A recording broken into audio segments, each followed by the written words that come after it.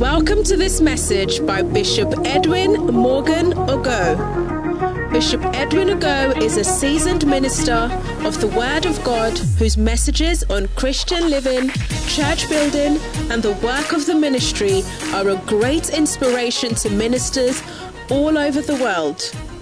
He pastors the Mackinac Cathedral in Oyibi, where he ministers powerfully in various services, transforming lives and raising zealous church workers. You will experience the transformational force and power of God's Word as he ministers passionately to you today. Be blessed as you listen.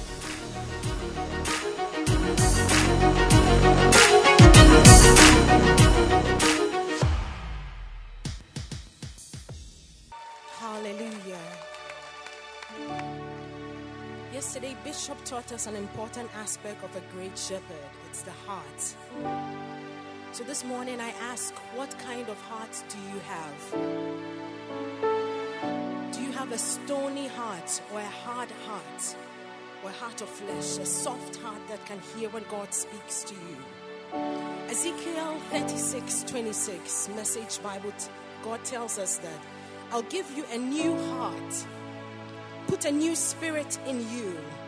I'll remove the stone heart from your body and replace it with a heart that's God-willed, not self-willed. This morning, God is going to perform a different kind of heart surgery, a different kind of open heart surgery. If you can just open up your heart to God and let him work and touch your heart, God is going to minister to us.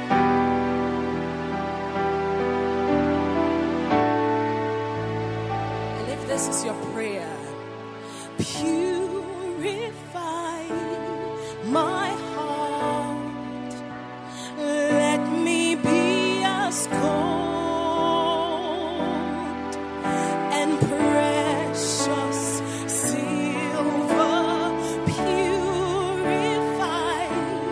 my heart. Let me be as gold.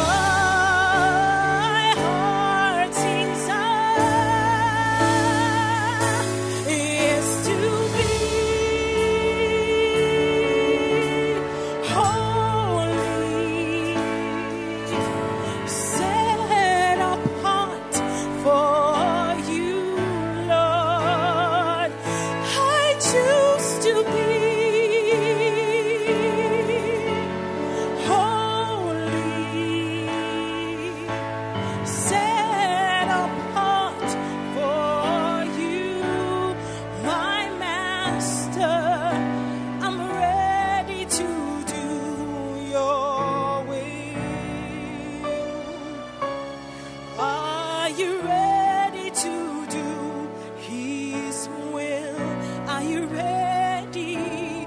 Are you ready to do His will? Whatever He says, are you ready to do His will? Father, let us be ready to do your will.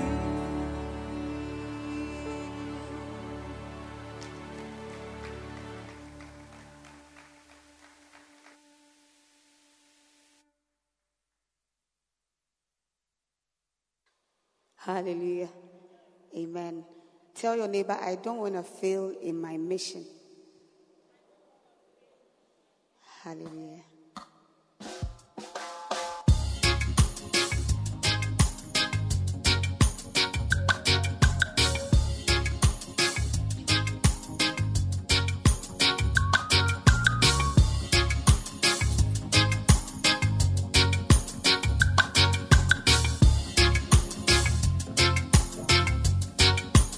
No, I don't want to miss my call to fulfill my ministry. No, no, no, no, no, no, no, no, no, no. I'm responding to His love. I know what I must do. Yeah, yeah, yeah, yeah, yeah, yeah, yeah, yeah, yeah, yeah. I don't want to fail in my mission. I just wanna do His will. My purpose is to serve the Lord in gladness and with joyfulness. And with time you will see such a big difference between those who serve the Lord. Ooh, ooh, ooh, those who serve the Lord. Ooh, ooh. Somebody said to me, you're wasting your time when you go to church. You're wasting your life. You're missing all the fun you could have. How can you spend so much time in a church? Can't you find something better to do with your life? Church once a week, that's okay. Oh, I love my Jesus. I love my Savior. He is my first love. I don't wanna fail in my mission. I just wanna do His will. My purpose is to serve the Lord with gladness and with joyfulness. And with time you will see such a big difference between those who serve the Lord. Ooh, ooh, ooh, ooh. Those who serve the Lord. Ooh, ooh. Jesus is my first love. I love Him with zeal. I love Him with passion. I love Him with all of my heart. I love Him with faith. I love Him with strength. I love Him cause I'm fresh. I love Him like I'm crazy. That's how I show my first love. Oh, I love my Savior. I love my Jesus. He is my first love. I don't wanna fail in my mission. I just wanna do His will. My purpose is to serve the Lord with gladness and with joyfulness. And with time you will see such a big difference between those who serve the Lord. Ooh, ooh, ooh. Those who serve the Lord. Ooh, ooh, ooh. No, you don't wanna miss your call to fulfill your ministry. No, no, no, no, no, no, no, no, no, no. You must respond to His love. You know what you must do. Yeah, yeah, yeah, yeah, yeah, yeah, yeah, yeah. Oh, I don't wanna fail in my mission. Oh no, I just wanna do His will. My purpose is to serve the Lord with gladness and with joyfulness. And with time you will see such a big difference between those who serve the Lord. Ooh, ooh. those who serve the Lord. Those who serve the Lord. Those who serve the Lord.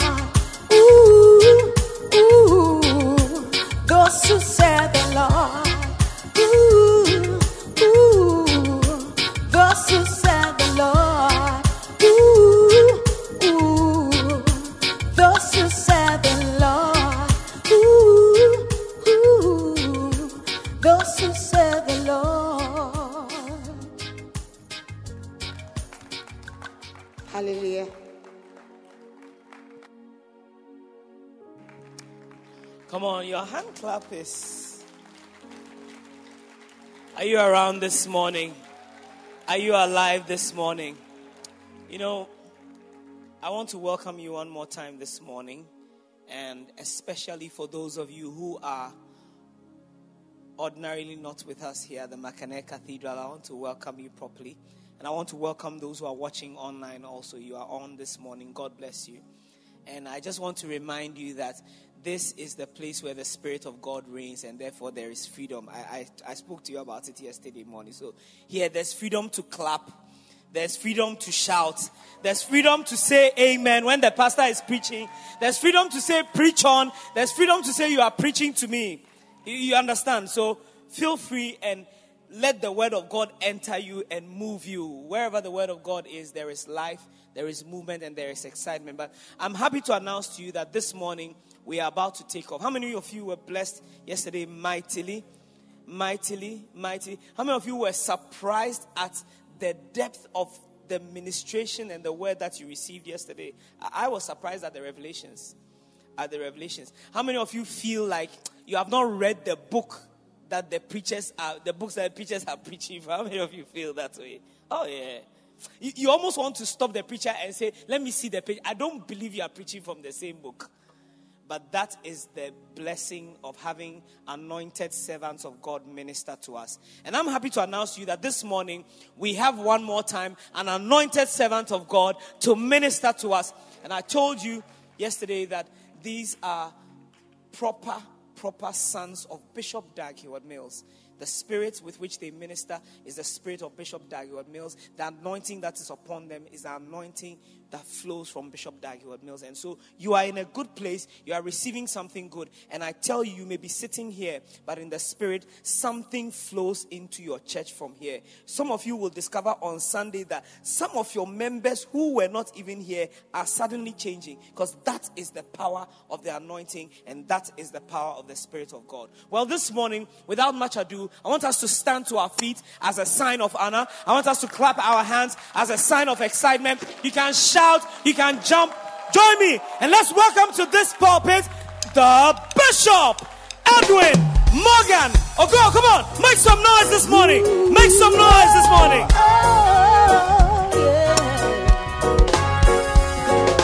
I don't wanna be a wayside ground. I don't wanna be a thorny ground.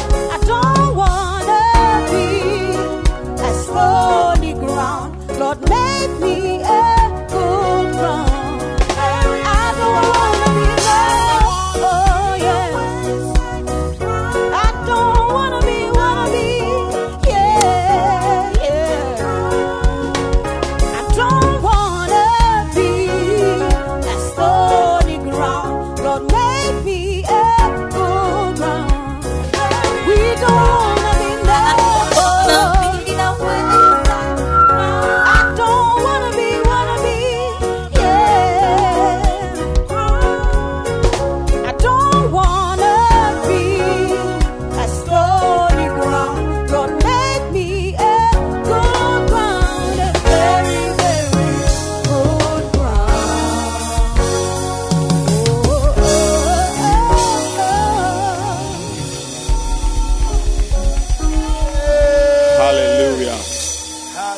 Clap your hands for Jesus. Yay! Clap your hands for Jesus. Those who have joined online this morning, you can clap your hands. You are part of the service. Yeah. It's your privilege. It's your privilege to be part of the service, this conference this morning, and I have no doubt that, keep clapping your hands, I have no doubt that something great is happening to you. I have no doubt that God is touching your life. Amen. I have no doubt that God is preparing you for something great. Yes.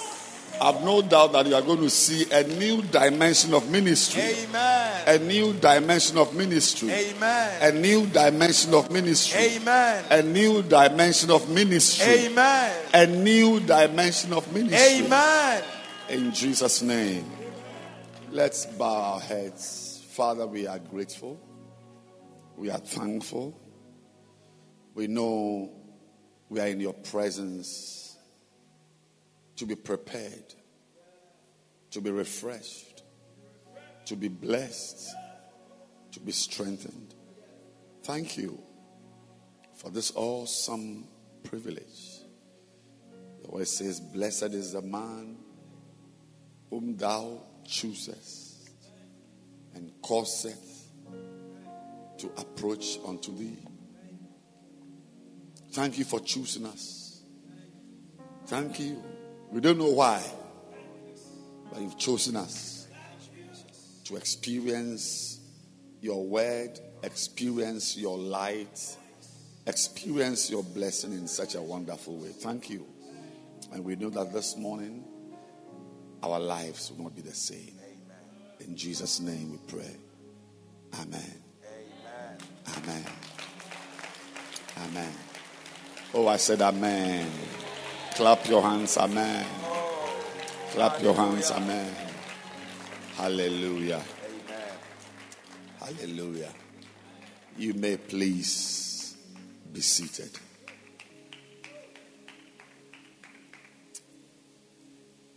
I want to salute all of us who are here this morning and those of us who are online. I want to salute the bishops of the Makane Church International, Bishop Yoku, Bishop Rory. Bishop Solo is doing some work related to the conference. Bishop Jamel, God bless you.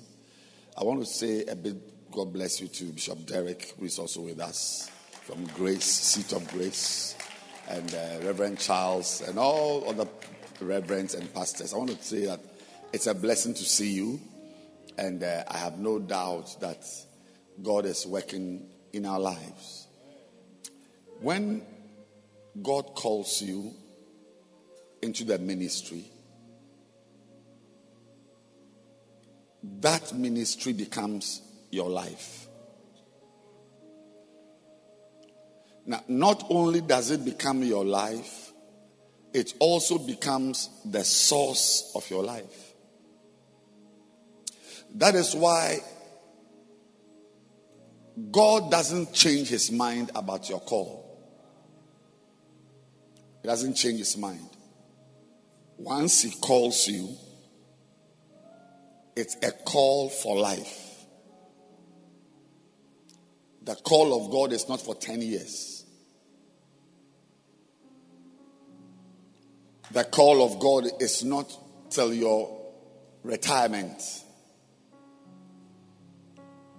The call of God is for your lifetime.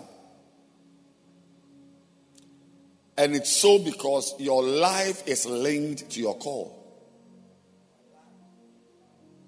Yes. Whether you are working in the bank or you are a full-time pastor, whether you are a nurse or you are a full-time pastor, even in the hospital, as you work as a nurse, the ministry delivers blessings into your life. That is why God doesn't change his mind. Even when you fall away, he's waiting for you to return. Because your call is there waiting for you. Some never return. And they go and begin another life outside God's will. When God calls you, any life you live outside the call is not in his will. So when you stray away, it's important you find your way back, because the call is your life. It's your life.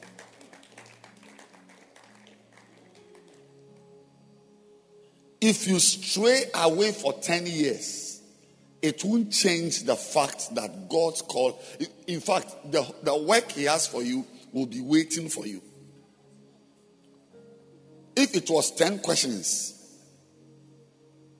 and you stopped at question 2B and you went to spend 10 years in another life, you may never return. It hasn't changed the mind of God that he has assigned 10 questions to you. When you return after 20 years, you will start from question 2B. You start from question 2B. Jonah is the best example we can give ourselves. He strayed away.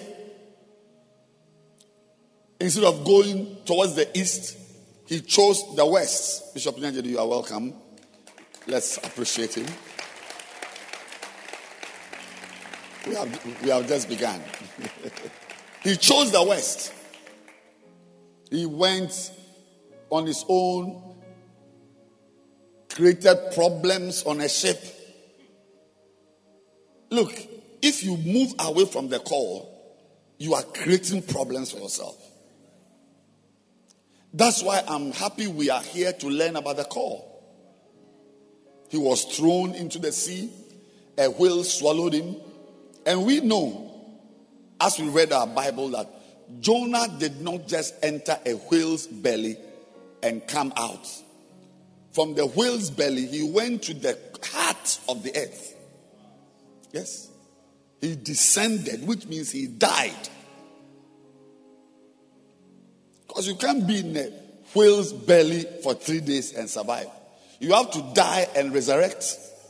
That's why Jesus likened his resurrection to the 3 days Jonah spent. As Jonah was in the belly, that was a type of resurrection Jonah had.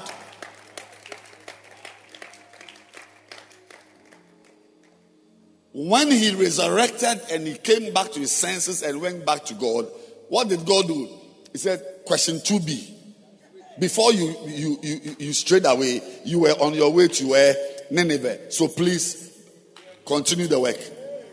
Oh, by the way, and the message I gave you before you began to fool around is the same message. I don't change my mind when I give you a call. I don't change my mind. I don't change my mind. I don't change my mind. So people have died, haven't ended at question 2B. But they will answer before God. Some are alive. But instead of geography, question 2B, they are answering civic education, question 2B. So I'm very happy you are here this morning. And today is going to be an amazing day. Tomorrow, there, it's even something else. Yes. It's something else. Be serious about the ministry. In case you are watching online and there's a call of God on your life, that is my admonition. Be serious. Be serious.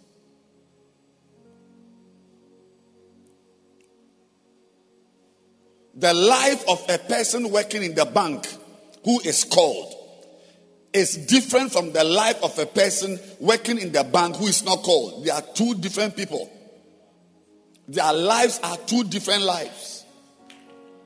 So when God calls you and you are a teacher, you don't follow your colleague who is not a called person to live like him. And even though you are a teacher, you are a nurse, you are in the bank, the call itself has blessings for your life, has things for your life. God doesn't take care of us only because we are full-time pastors. Hello? I said God is not in charge of only full-time pastors' lives.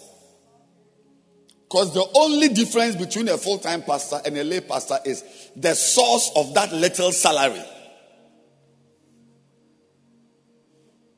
And no normal person ought to live on his salary.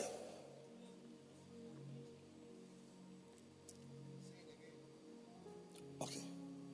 The only difference.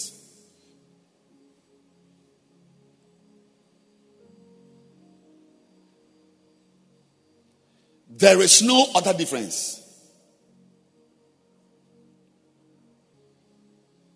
The only difference between a lay pastor and a full-time pastor is not the time spent on the job.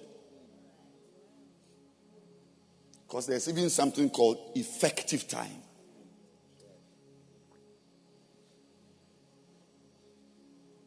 Our wedding, the book we use for minister's handbook, we use for engagements, dedicating shops, weddings, and so on. Bishop wrote that book on the first floor of the medical block. Yes. He was a doctor being paid by Kolebu. He wrote it. The wedding vows were written. I know the room. It is painted blue. First floor. He wasn't a full-time pastor. You have chosen to do a lay call.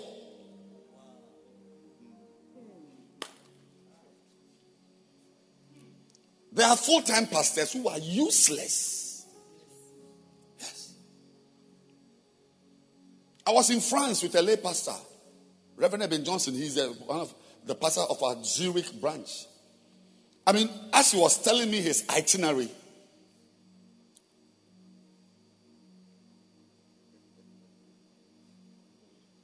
he works in the World Health Organization. I asked that, do you work? He said, yes, I work. Preaching in churches, moving all over Europe, has meetings. There's not everything I can say in the microphone.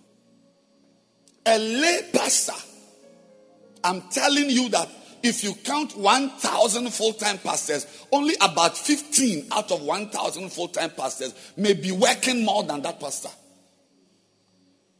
May. There is a reason why God calls us into full-time ministry. Very strategic reason. But being a lay pastor does not mean that you must work less. You have chosen that style of ministry.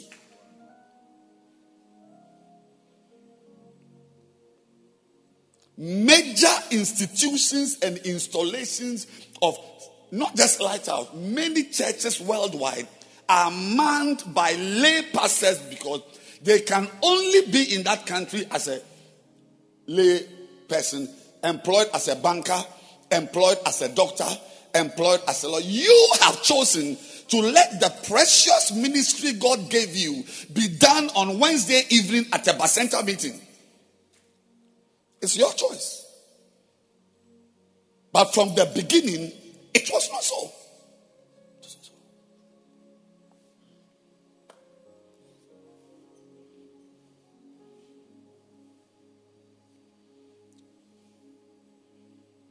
I was sitting with him in a car and he showed me a video. This was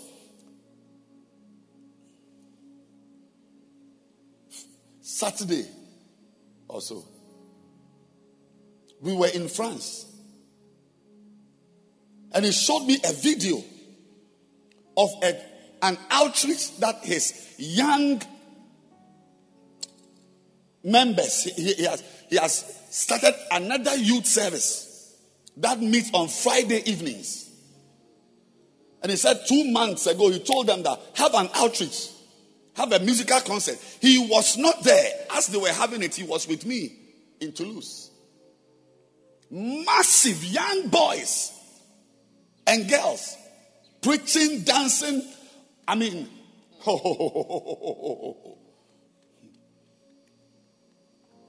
It's the heart. It's the heart. There are pastors here. Maybe there are few online. You claim you are in full-time ministry. You've stopped your work. You were something working at IRS. You stopped. You were a teacher. You've stopped. You were this. You stopped. You are now giving yourself all to full-time ministry, only to have one church service on Sunday. That's why you have stopped working at IRS.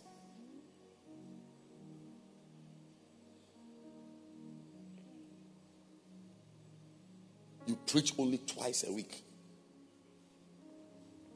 Should that be a reason why a grown-up should leave IRS? Should that be a reason why a grown-up should leave IRS?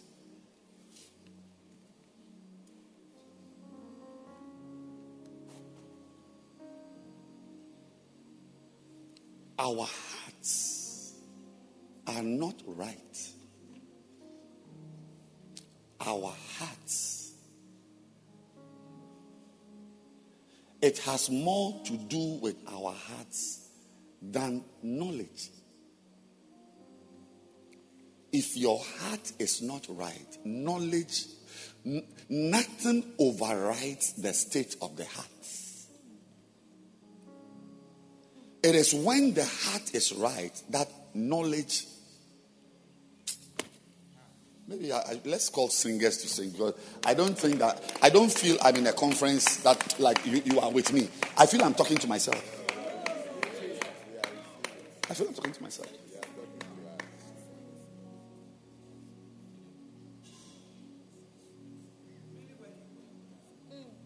This morning we are going to look at the heart. Of course. It is when your heart is right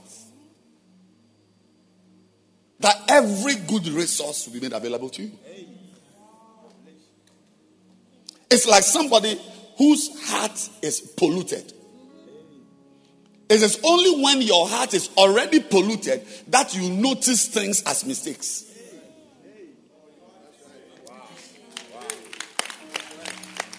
What you are noticing, somebody hasn't noticed it. You are already framed with evil. That's why you can notice this, whatever this, I wasn't happy about this. This was done like, because the heart itself is a destroyed heart. Polluted heart. It's the same. I'm just giving you the flip side. When your heart is good also, you notice messages. You notice podcasts. You notice that, no, I must follow this pastor. I must be his friend. If your heart is not right in the ministry, there's nothing. There's nothing.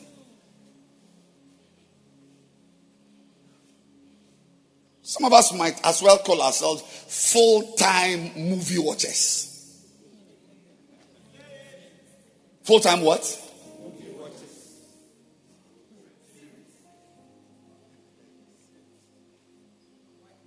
This morning, you see, the reason why I'm teaching what I'm teaching from this book is that it's like loyalty and disloyalty. You may be a pastor in a church with disloyalty around you, but because you've not been taught it, you don't know what is happening. You know there's something going on, but you can't give it a name. You don't know. That's why in medicine, to be able to diagnose a disease is about 80% of the treatment. In fact, you can even diagnose without even treating. Once you know that, that's why Christ asked the demon, what is your name? So it's important that we give names to our behaviors. It's very important because, see, I'm telling you, a lot of people are very good people without any dark motive. But they don't know that what they are doing is called this. So this morning, all I'm doing is that I'm going to be reading names to you. Names, so that because your ministry is not different from your heart. The size of your fist is the size of your heart. The work of your hands is the work of your heart. My ministry resembles my heart. If I have a wicked heart, that is my ministry. You will never have anything that is different from your heart.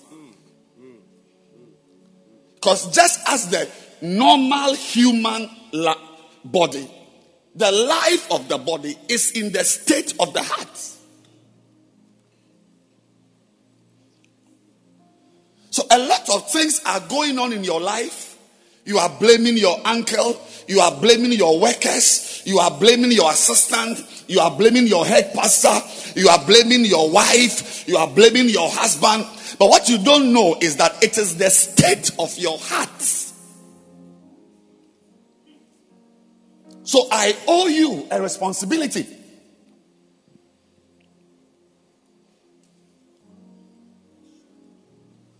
Having all the teachings in the world on your iPad or your phone will not change your ministry. No.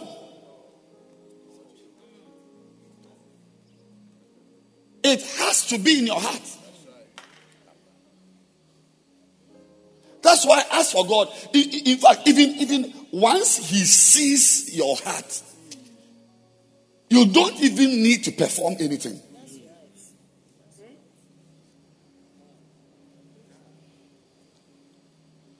Like once he sees that your heart is after that man's wife, it's enough. You don't have to sleep with her.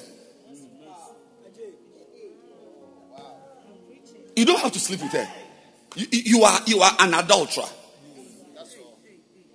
All you need is that your heart should chase after the girl. That's all. You don't need to sleep with her. Oh, don't need to sleep with her. I mean, think of it. How many people can have the chance to commit adultery physically, as in the acts? But God has already put you on lists, different lists.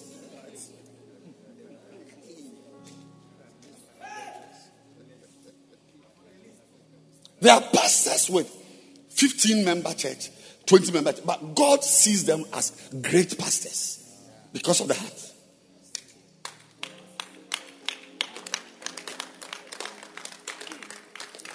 There's a sense in which we build a big church. We build for God. We build when we do the things.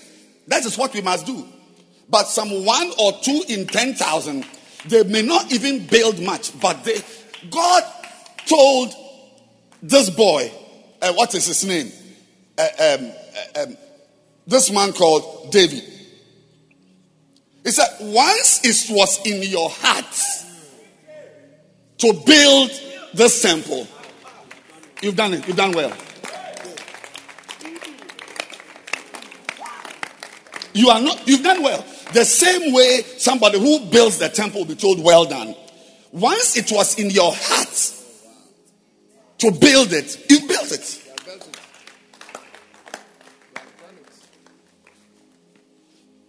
So your heart is very, very, very responsible for the outcomes of your life. Stop blaming your husband. Don't blame your husband. Don't blame your wife. Don't blame your head pastor. You are the one. It's your heart. It's your heart. The ministry you have, the life you have, the call, your ministry, the anointing, whatever is coming out of you, you are the architect of it based on your heart.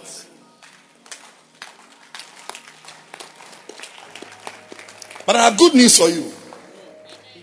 Because as I preach and you discover that you have a certain type of heart, just activate 510. 5110. Psalm 51 verse 10. 5110. Just activate it. Create in me a clean heart. So as I'm teaching, you should be reciting this verse. As I'm teaching, you should also be muttering it in your throat and renew a right spirit. Once I mention it, I say, oh, this is how I am, then there's a problem.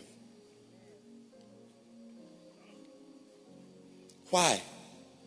Why is the shepherd's heart important? I am a shepherd. You are a shepherd. Why is your heart important? Number one.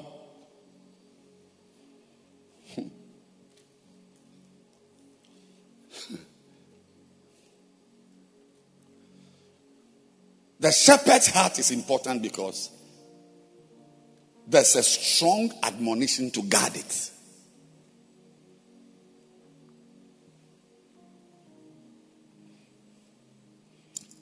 It's not every house you see in Kanda or Cantonment or Labone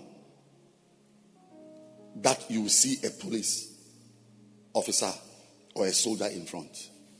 Not every house. Most of us here, where we stay, it's not guarded. Like Bishop Nee was telling us that even when he was in some flat somewhere, wherever, there was a policeman there. But it's not everywhere you find police. Anywhere you see police guarding the place, that place must be an important place. Either the building itself is very important or an important person is inside it. So if you go around now, if you can get up and walk around, you will not see police people here. Yeah. But if this evening the president comes here, you see police soldiers on the stage. Because there is no sense to guard anything that has no value.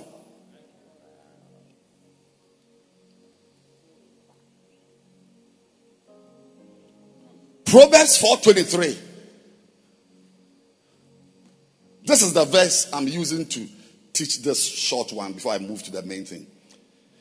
Keep thy heart with all diligence. That's all.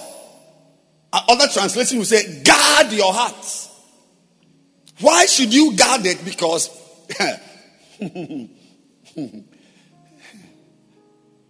it's a very important installation in your life.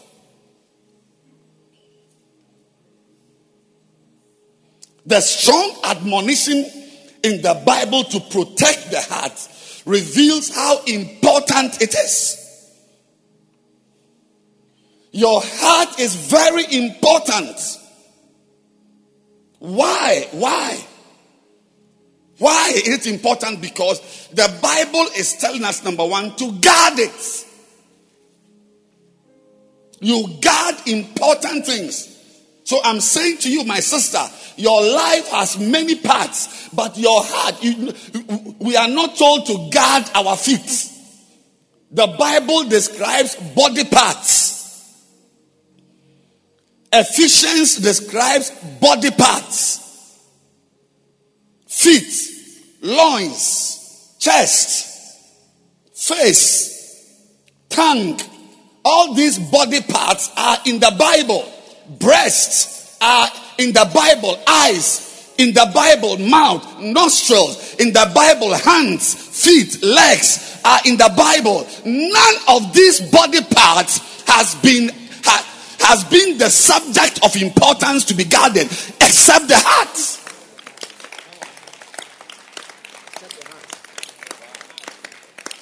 If you are a woman, your heart is more important than the size of your breast in getting a husband.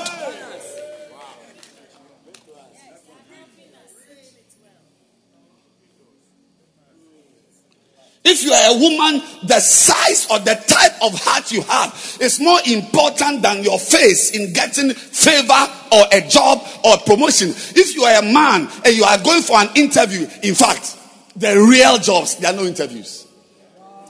Any job you are interviewed on, it's not a very important job. It's just discussions. First of all, you get the job already on the golf course, or your cousin or your uncle, whatever, you're giving it to you. Then there's some 4 miles something to take pictures and fill forms.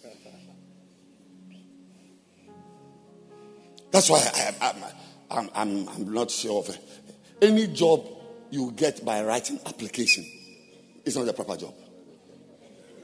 It's a very low class job. The real jobs, they tell you to write.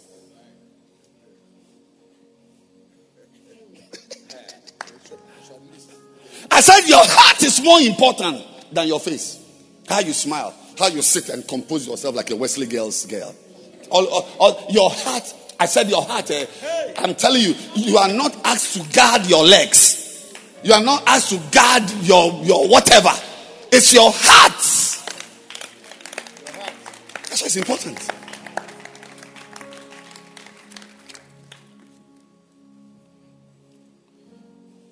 The pastor's heart is important because it is the source of all that he ministers. Everything you are preaching. Can you see me? I'm holding a book. I'm not preaching from a book. No proper preaching is from a book. That's no proper preaching from a book. I can be giving the points. I'll be preaching the points. But the real substance of my ministration is not from the pages of a book. It can be. That's why if I give this book to you, to stand here, we will say different things based on our hearts.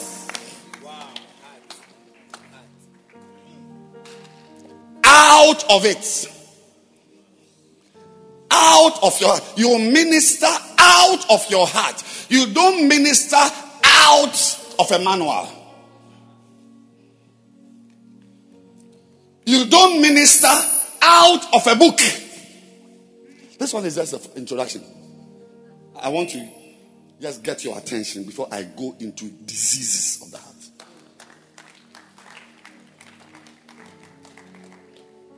The pastor's heart is important because, number 3, it is the source of all issues and problems. Is there? Most of the problems that we have emanate from the heart. But we'll get there. That is why problems must be solved at the heart level. You don't solve problems at the books level. You don't solve problems. Look, we can have this conference without even mentioning that there's Macarius here. If your heart is right, you want to go and inquire. We saw some yellow box on the stage. What is it? I want it. When your heart is right, that's why Bishop is saying that problems must be solved at the heart. I've been privileged to spend over 4 decades in the kingdom as a Christian. There is no person living or dead who can say that he taught me about tithing, to pay tithes. There's nobody living or dead. I have not needed to be taught about tithing before I pay my tithe. I've got a tithe in my office to pay. When I look at the money,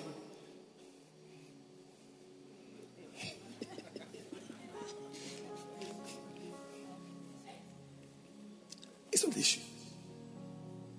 It's not the issue at all. But you, this evening or tomorrow, make sure you are here.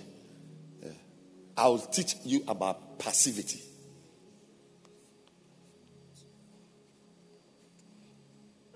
It's a teaching. It's going to be a session tomorrow.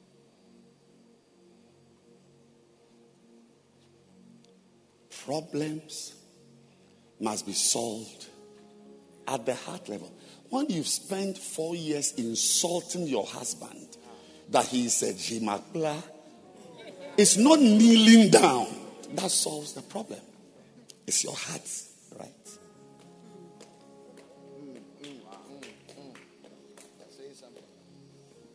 Pastor, solve the empty chairs in your church at the heart level. Stop giving instructions to your leaders to go and do outreach and bring members. Learn it. I'm also learning it. I'm not preaching to you. We are here. We are together. One person must read. That's why I'm the one reading. I'm also learning. I'm learning to solve problems at the heart level.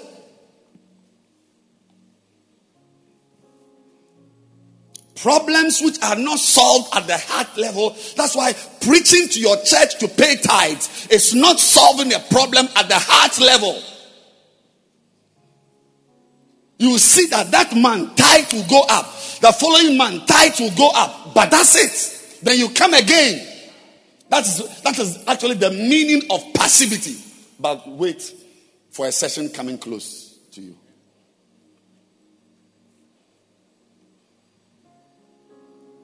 Do you have any problem in your life? Is there any problem in your ministry? Solve it at the heart level.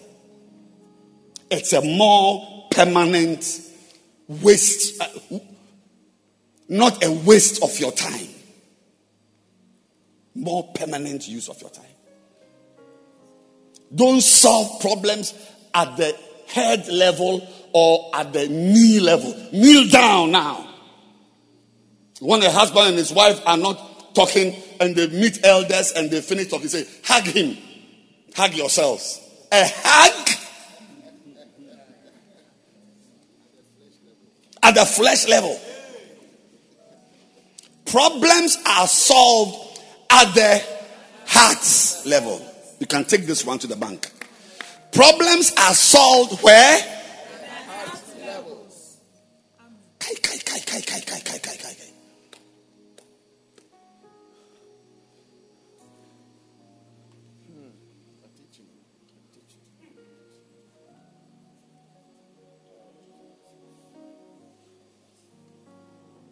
Because the issues of life did not come from the woman's knees.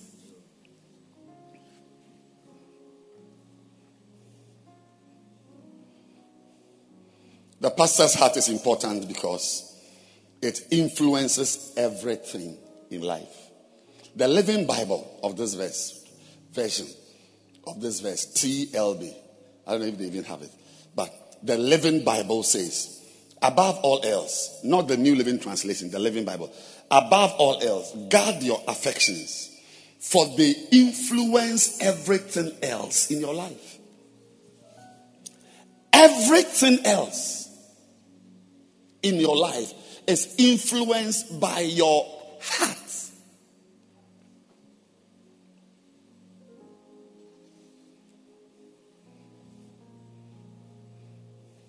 How your bedroom looks like is a result of your heart. Yes.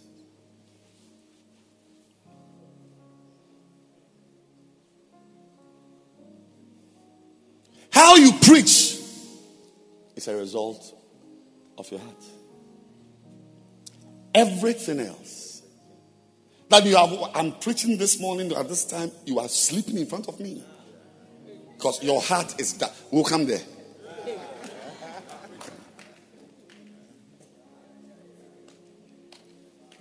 Everything else means your choir is influenced by your heart. Your singer, even the person you've chosen to sing for you is a reflection of your heart. Everything else. Why you've chosen to plant your church is because of your heart. That's why you will leave Oyibi, Amrahia, Ayi Mensa, and you want to have a church in East Legon because your heart is a money heart. Yes. It's a money heart.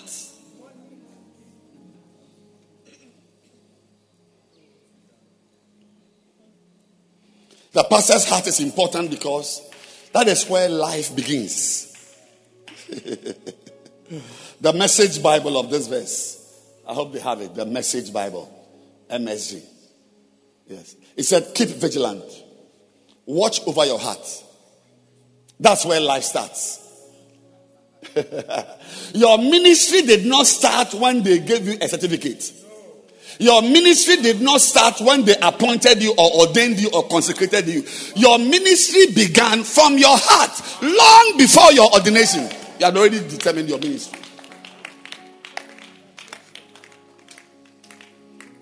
have been very surprised in this church. This is where I pastor. It's just recently I got to know certain leaders in my church have not even been appointed pastors. I thought they were pastors. You don't need no title to work. Some of my best workers in this church, we've not even appointed them as pastors. And those we've appointed them and have ordained them are now on retirement with big stomachs.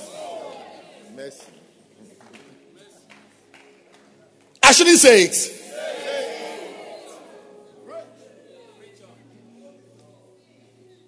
I was given a list of pastors to appoint next 2 weeks or so. When I saw the list, I got tired. I became tired. I became breathless. I said, this is also another useless adventure. Useless. Useless adventure.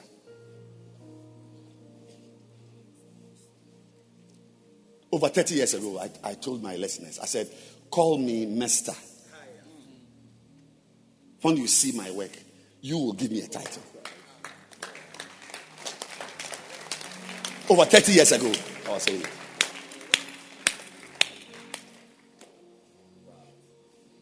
So when you meet people who are very title conscious, very conscious that, but we were all ordained 4 years ago. How come you have been ordained? We're all appointed 4 years ago. How come you are a reverend and I'm still a pastor? What is going on? When you meet people like that, they are title lovers and not work lovers.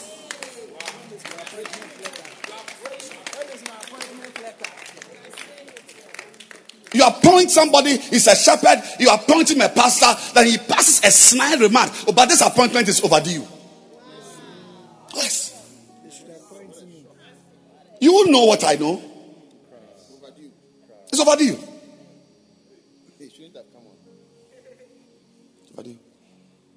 And when you go into the person's work, it's just English language and all types of things. That's not much. You don't see much.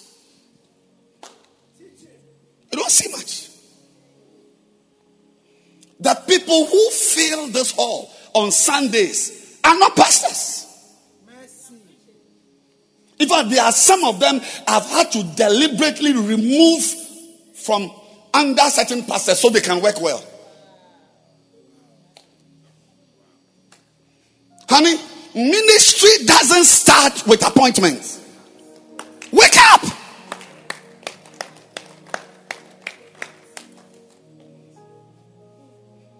Your ministry starts from your heart. When you sat in your car with that brother and you were discussing a pastor who has done nothing to you, only good things he has done for you. When you had that discussion, that's when your ministry began.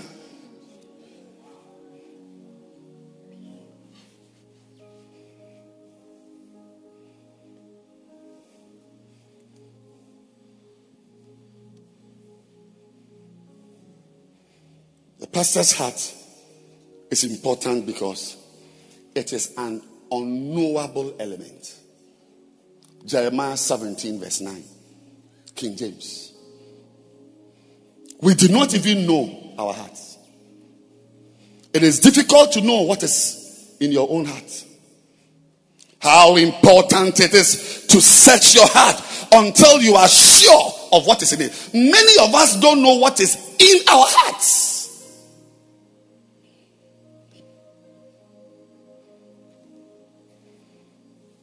Could there be evil things in my heart as I stand here that are working against me negatively?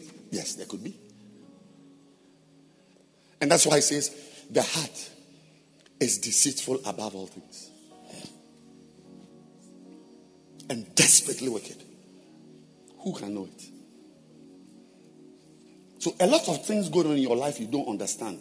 A lot of the mysteries are mysteries because they are from your heart. And you don't know how your heart, even the state of your heart, to even make a diagnosis. So we'll get there. The pastor's heart is important because it is a treasure box containing many good things. Many, many good things.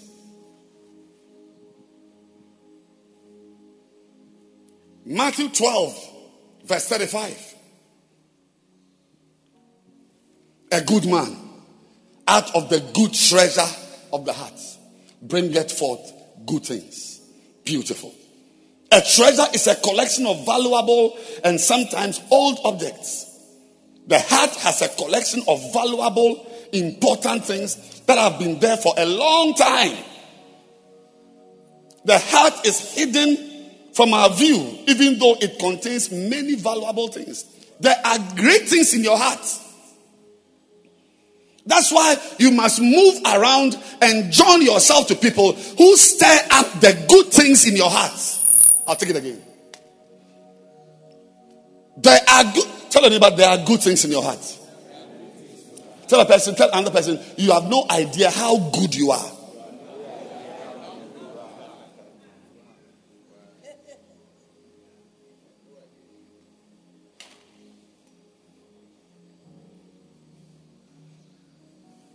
That's why we join ourselves.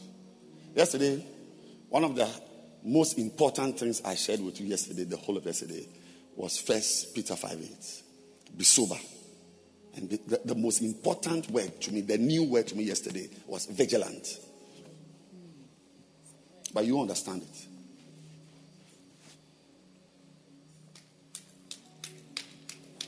There are good things in your heart.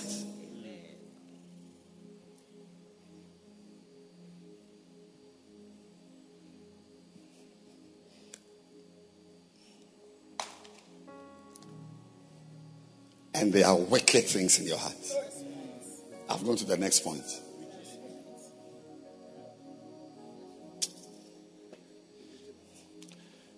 Say, everybody here, there is fornication in your heart.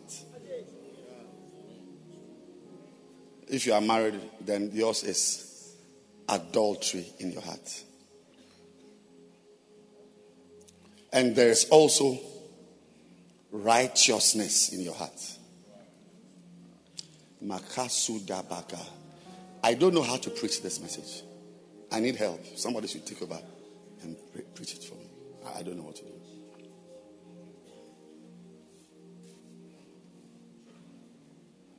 Matthew 12:35. A good man out of the good treasure. Have you seen it? The good treasure. Then the next verse from the next point. That a pastor's heart is important because it is also a source of many evil things. Mark 7:21. Mark 7. From within, out of the liver of men. Out of the kidneys of men. Out of the joints. Out of the brain of men. Out of the what? The heart of man. Proceed evil thoughts. Can I teach a little? I know it's a conference. Am I allowed to teach just a little before I go back? Yes. Today, I'm making an announcement. All those online. You are a man of opposites. It's called, you are full of contradictions.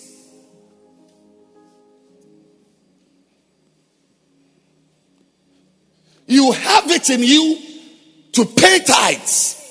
You have it in you to give to God. And you also have it in you to steal from God.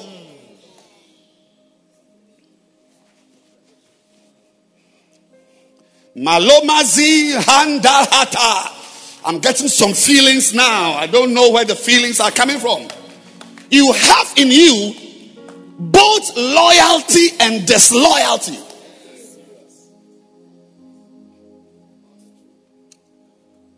And the icon of that contradiction was Joab. Very loyal to David. There are people like that. Very loyal. Very loyal. You see, even the pastor's picture is on their DP. But very disloyal. Joab stood by David in the most difficult times. As he was by him, he was also making comments. One of the things to know about Joab's is their extreme loyalty and extreme disloyalty, veiled as humility. In the forest of Israel, when the man told Joab that, but I was there when the king told you, and Abishai and what is his name, that when you see his son, don't kill him. I was there. It's not a news. I was there. So nonsense. Give me 3 daggers. The comment he made to that man, you should read it.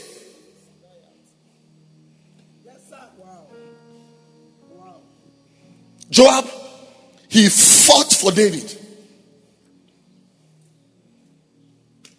He fought for David.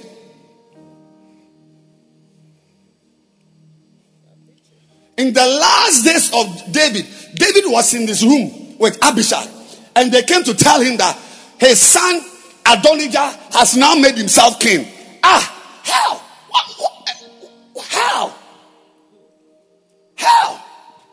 Adonijah?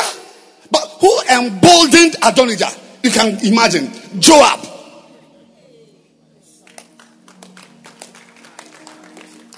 Yes. Adonijah's general was Joab. That's how his life ended. That's how he was killed. That's how he was murdered.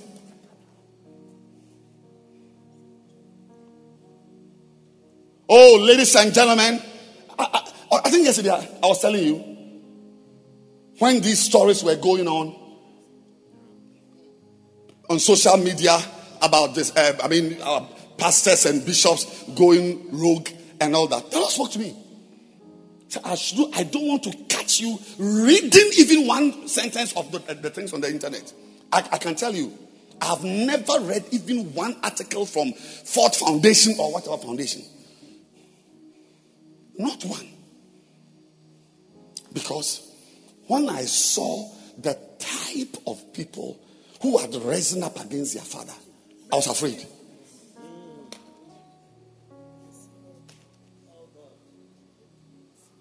I can show you their videos preaching. When I finished university, I worked as a doctor for 14 years before common sense entered my head to come full time. Some of these guys from school straight to ministry.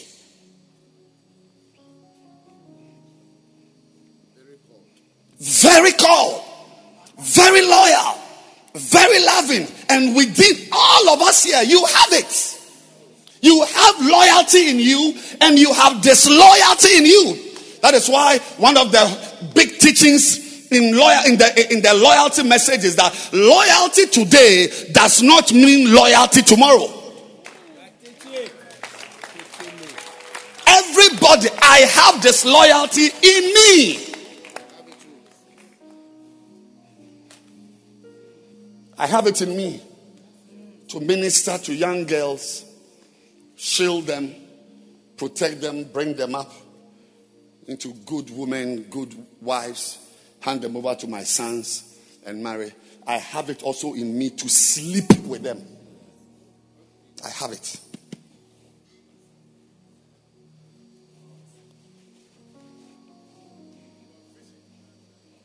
So, because of these contradictions, what do we do? Like Paul said, what manner of life ought ye to live? Since we know that you are very loyal, but we will be shocked to hear the comments that will come from you. You yourself will not believe the things you have said. Some of you have said things about me, but you are here. You are the first to arrive here today. Some of you are online. So let me land. How do you now, since there's both good and evil in us, what do we do? What do we do? It's very easy. What do we do is that verse I read in Isaiah 7:15. Isaiah 7:15. That's the verse. what do? The answer is Isaiah 7:15. Go near, embrace, flow with good people, and do not go near evil people, because whoever you make contact with will stir up what is appropriate in you.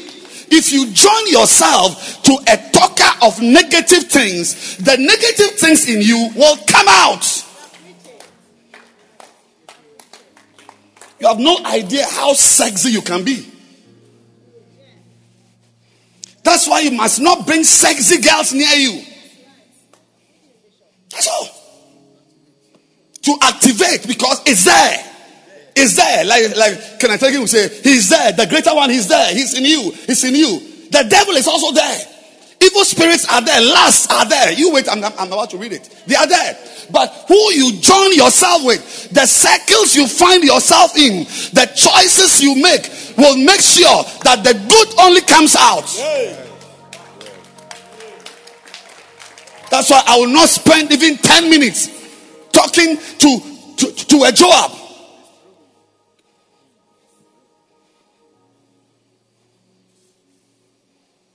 I can hate my wife and be divorced by next year if I join myself to certain conversations. And I can love my wife and die in her arms if I join certain groups and certain circles and certain environments.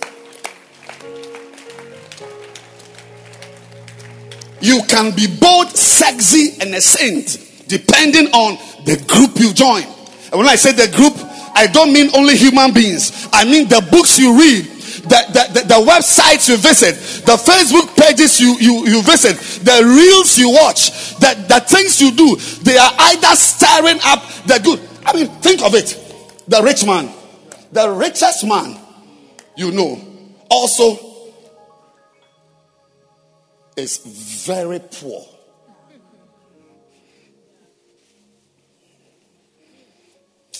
I don't know whether I'm talking to myself. I should. I think Bishop Nyajedu preaches far better, so maybe we should invite him to take over and really. He ministers practical things to us. Everybody has righteousness and unrighteousness in it. Why? Do you know something? You know why? Because you are a human being. First of all, that's it. Luke 11:13. Jesus' words. Luke 11:13. You know synonyms? Synonyms. Words which have the same meaning. Different words, the same meaning. So you say, if ye then, being evil. That word evil shouldn't have been there. The right word there should have been human beings or men. Because he was talking about if you were a man, your son asked for bread. Will you give him a stone? He asked for fish. Will you give a snake? He asked for egg. Will you give a scorpion? That's what men. I mean, my son asked for bread. I won't give water. So it should have been. He's there. So go back again. You see there. He's there. He's there. If a son shall ask for bread, this is 11:11. That is a father. Will you give a stone? If he asks a fish, will you give him a serpent? If he asks an egg, will you offer a scorpion? So the right word should have been, if you then, being humans, being ordinary fathers, being earthly fathers, know how to give good gifts, how much more your heavenly Father. So the real word should have been, if you then, being earthly fathers, being humans, being ordinary people. But Jesus had used all these words. So any good orator uses different words depending on the time. So he was looking for the word, the synonym for human being. Yes, the synonym for a human father, earthly father. Another word for a human being is evil. Any human being you know is evil, including me. I personally don't expect much from human beings. I don't expect much. That's why anything I get from a human being, I'm very grateful. I don't expect much. Say something. I've received enough betrayal, enough insult, enough ingratitude, enough treachery, enough to know that human beings walking around. Look, even when somebody, I won't say that. I won't continue.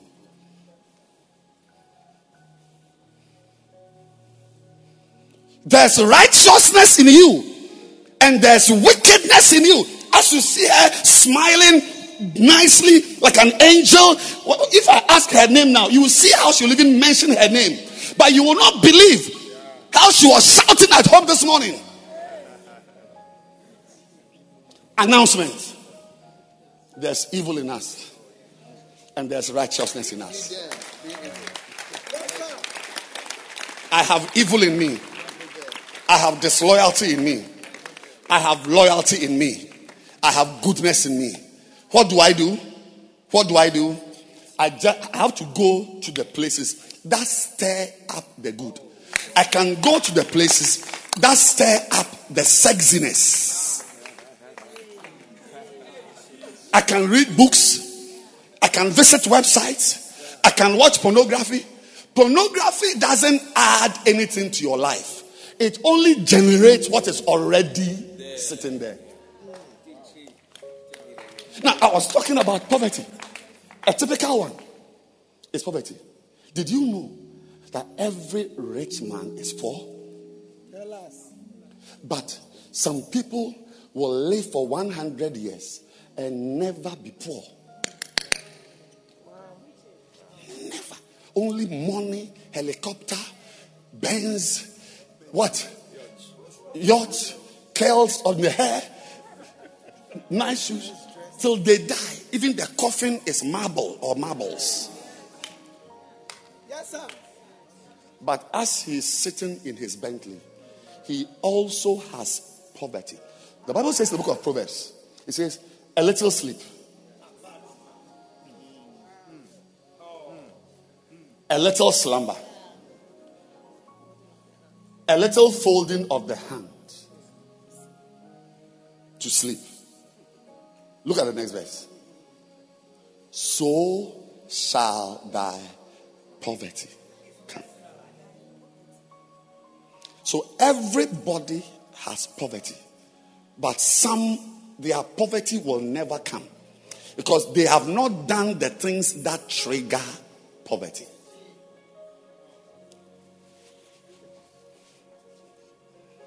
Everybody has poverty. I have poverty. You have it. But some people, their lifestyles trigger poverty.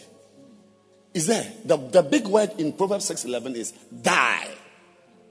It didn't say, so shall poverty come. Die poverty. So everybody has his poverty. Every man has his fornication. Every married man has his adultery. Every married woman has her adultery. But some will never come in 200 years. Why? Because they do the things that do not stir up.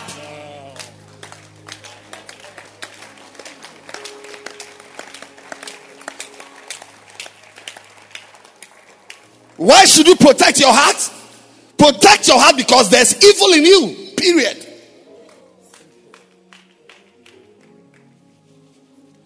Mark 7:21. That's all.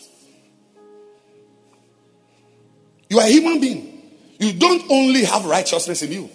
There's evil in you. In fact, when Jesus had the chance to choose righteous and evil, he chose evil. So it will help you to see yourself as evil and not go near the things that stir up the evil.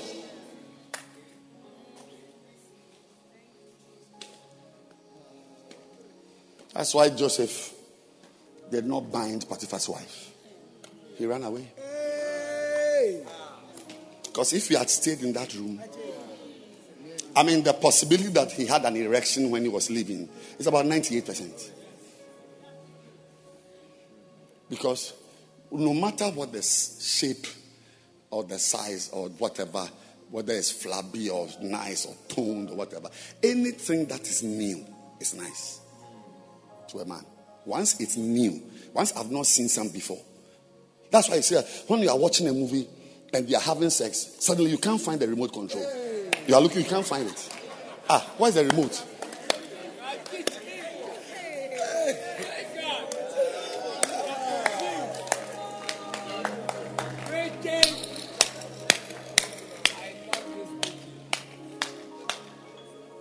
So am I saying something offensive? No, you are teaching.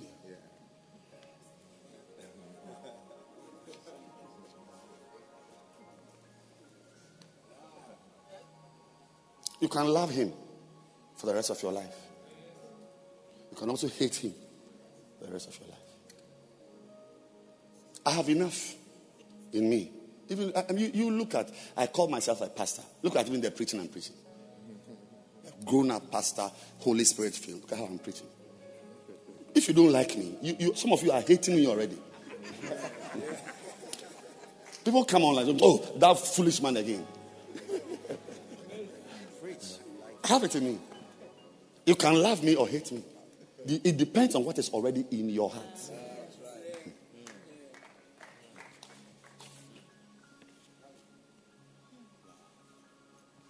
The pastor's heart is important because it can be a residence for God. Hello? No, the topic, I'm ending now.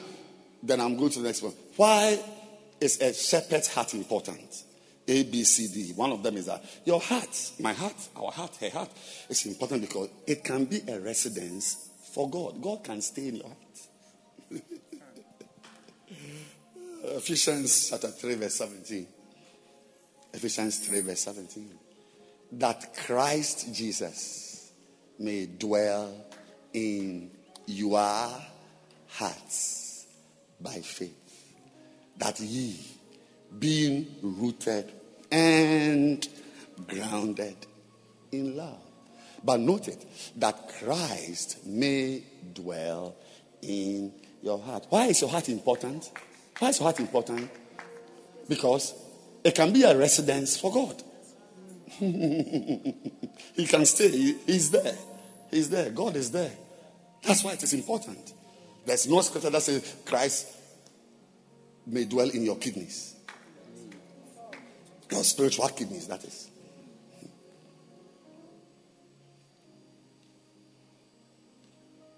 But the pastor's heart is also important because it can be a residence for demons. Matthew 12 and 43. Then I want to start the real message. When the unclean spirit is gone out of a man, he walketh through dry places seeking rest and findeth none. 44. Then he said, I'll return into my house. Not into the house. My house. From whence I came out. And when he is come, he findeth it empty, swept, and garnished. 45. Then goeth he, and taketh with him 7 other spirits more wicked than him. And they enter and dwell there. And the last state of that man is worse than the first. Even so shall it be unto this wicked generation. Demons can dwell in your heart. So don't be too sure. Why am I teaching all these things? First of all, the reason why I'm teaching is that for a reason I don't know. Because if I were the writer of the Macarius library, I would have put a section like this in the book, He That Hath. I mean, it beats my mind that this section on the heart is in the art of shepherding. It must instruct you greatly.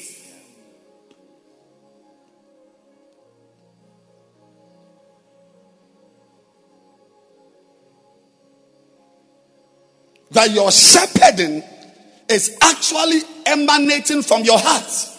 So, without wasting much time, let's go to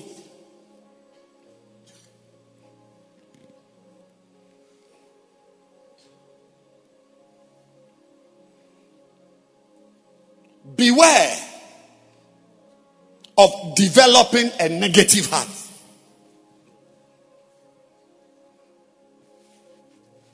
You can develop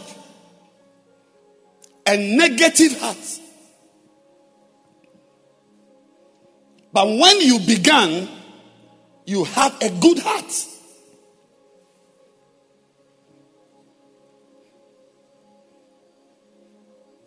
And as I read the points, always remember 5110.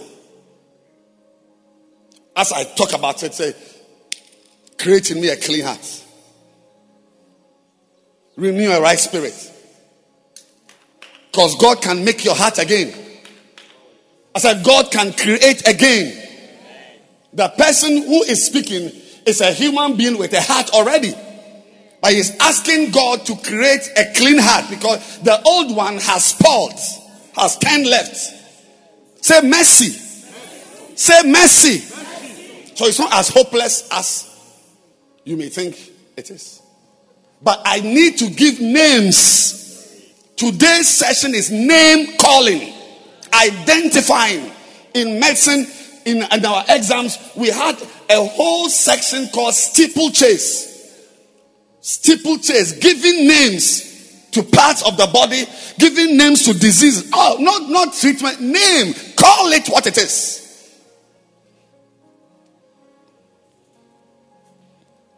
Because there are very different types of hearts.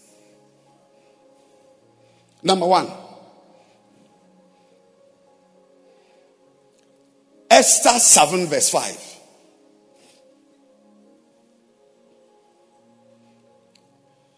Then King Ahasuerus answered and said unto Esther the queen, who is he? And where is he that dost presume in his heart to do so? Esther was reporting a wicked man. And the king said, who are you describing to me? What are you saying? Where is the person who is presuming? So the first type of heart you should watch out for is you must beware of a presumptuous heart. A presumptuous heart is an overconfident, forward heart that is built on going beyond the limit of what is appropriate or acceptable. A presumptuous heart arrogantly assumes that privileges must be given to him. Beware. You can presume. I was having a chat with my big brother yesterday, and I was telling him of an experience I had recently. But as I read it, it bordered on a presumptuous heart. I almost suffered this problem. Yes. Presumptuous. That's what actually worried Naaman. But I thought he would come out and talk to me. So let me read again. A presumptuous heart is an overconfident, forward heart. In case you don't understand, that is built on going beyond the limit of what is appropriate or acceptable. Then the big one comes. A presumptuous heart arrogantly assumes that privileges must be given to him. Assumption of privileges.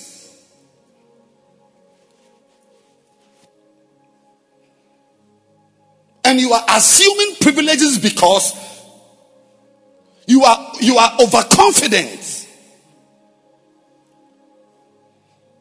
And your tendency is to go beyond the limit of what is acceptable or appropriate.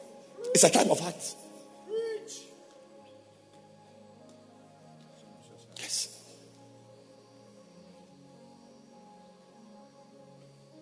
I sent you a text message. You saw it and you didn't reply. Do I owe you a response? I saw somebody had tweeted recently about people who send messages and then they go and ask, but you saw it. Why haven't you replied? Why do you think that I live on social media to be responding to text messages? Yes. If you text somebody and the person responds, see it as a privilege. I'm preaching. If your heart is not right, An evil spirit will enter you. Because all these types of hearts I'm about to read are doors to demons. Once they see that you are the presumptuous type, that we came for the conference, and when they left, he went out, he should have waited to greet us, should have waited to see us, to see us. Then evil spirits, we found one, let's go. Because they also do evangelism. Let's go. Presumptuous. Do you know what I'm going through in my body now as I'm preaching to you? Do I owe you a conference?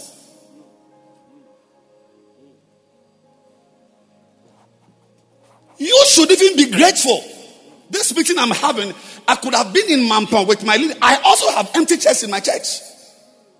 I could have been in Mampong with my leaders, teaching them, building them, praying with them, talking to them. What are you talking about? And there are people who assume privileges. Wives assume privileges. A little elevation, and it becomes a mental condition. And the man cannot build his church anymore. The man cannot take decisions anymore. Why is this the one singing? Why did you call this one? Why are you having this meeting? Why are you late? Presumptuous hearts, and it's a major door to demons.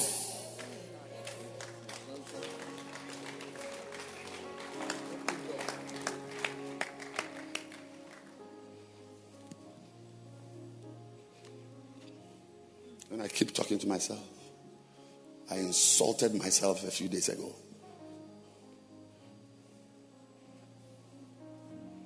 Sometimes you must insult yourself. Otherwise, somebody will make a mess of your life.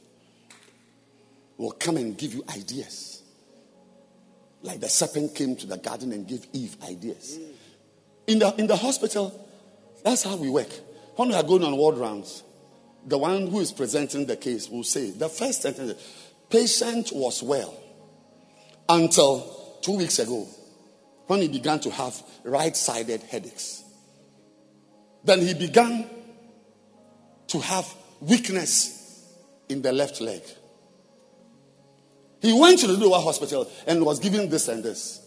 But 2 days after, he had this and that. But always, everybody is well until... Everybody is well. Every wife is well. Every pastor is well. Every husband is well. Every daughter is well. Every son is well. Until the Bible says about Judas, and the devil haven't put it into the heart of Judas. He put it into it. That's why you must guard your heart. Everybody is well. Until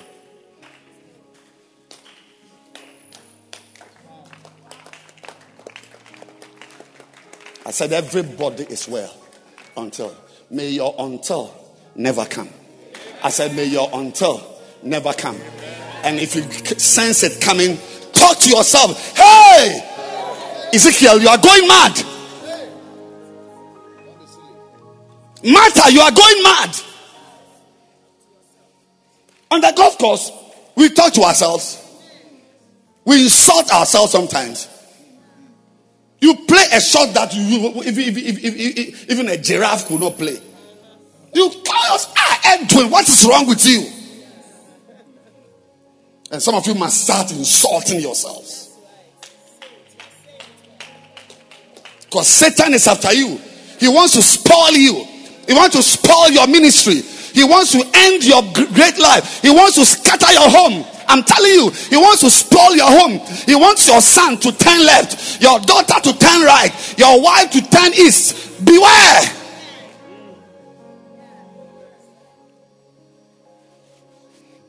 Presumptuous is the first door.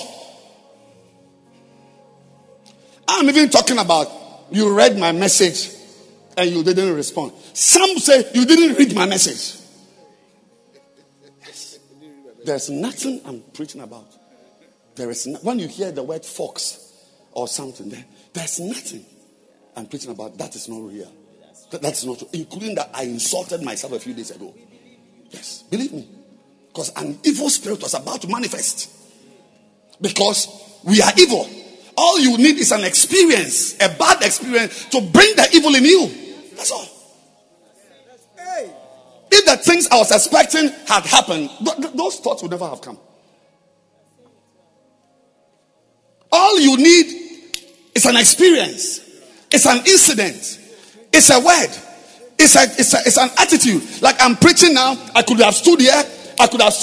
Now I've come and I'm standing in front of you and I'm talking about adultery. Now everybody thinks that you are the one sleeping with somebody's wife. Then it.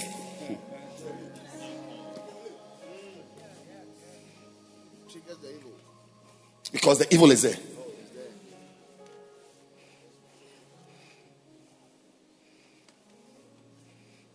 They say a goat can never bark no matter how you beat it.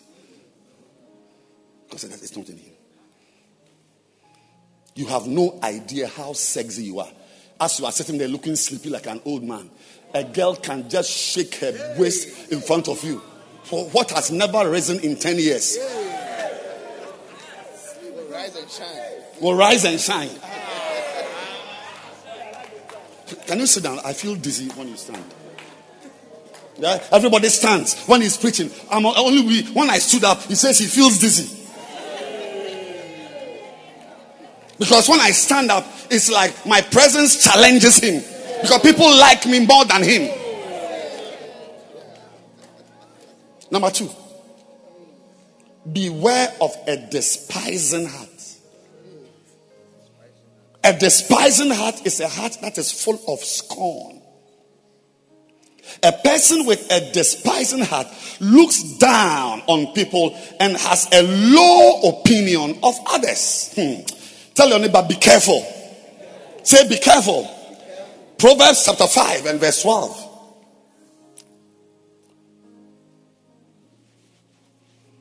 And say, how have I hated instruction, and my heart despised reproof. My heart despised. Your heart can despise somebody. Now, I'll tell you, as we live on, you are going to hear stories about your neighbor.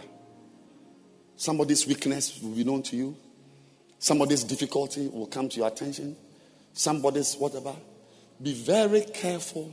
Because you see, a despising heart is actually a proud heart. Supposing I hear that a brother has gone to commit fornication, how I relate with that brother will determine whether I feel that I can never do what he has done. There are some of you who think that certain weaknesses are below you. But God will bring you literally on your knees.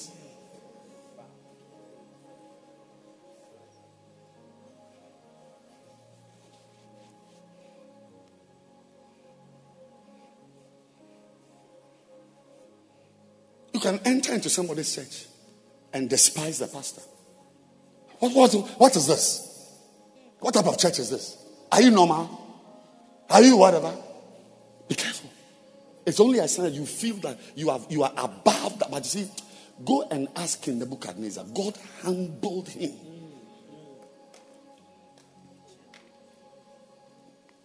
Beware of an abominable heart. Proverbs 20:25. When he speaketh, Proverbs 25. Proverbs 26:25. When he speaketh fair, believe him not.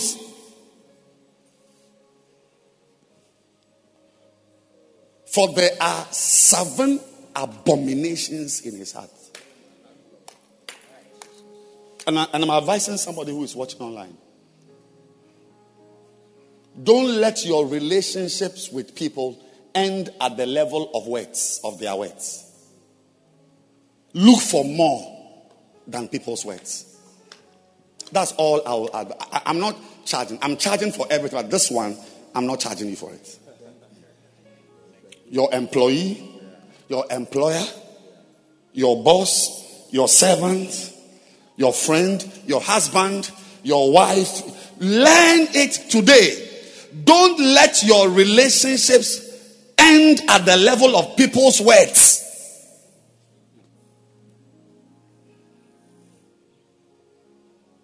Because there are people who know how to speak fair, especially if they are typing the text. Because they have edited and done all manner of things, especially if they are typing the text. Never take a text message by its value. Never.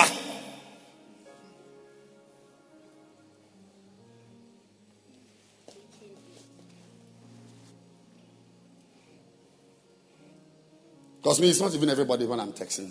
I just go to WhatsApp and text. It depends on the person.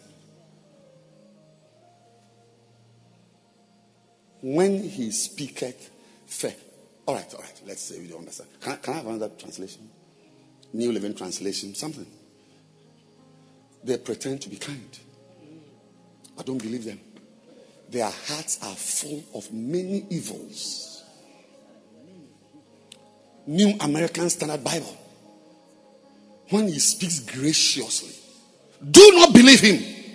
For they are 7. See, God knows the heart. God has counted. He didn't say 6 or 5 or 2. 7 abominations are in his heart. As he's sitting in front of you, speaking as if he has regretted, let's end it, or there's no problem. There are 7 abominations in his heart. So you learn always to be gracious with the words of people. You receive the words. You acknowledge the words. But you look beyond the person's behavior. Because there's a saying that what you are doing is so loud that I can't hear what you are saying. What you are doing is so loud that I cannot hear what you are saying. Thank you. I'm sure you've heard this before. Yeah. Okay. Are you a Ghanaian? You're from Togo? Ghana? Okay. When he speaks graciously, don't mind him. Oh, Bishop.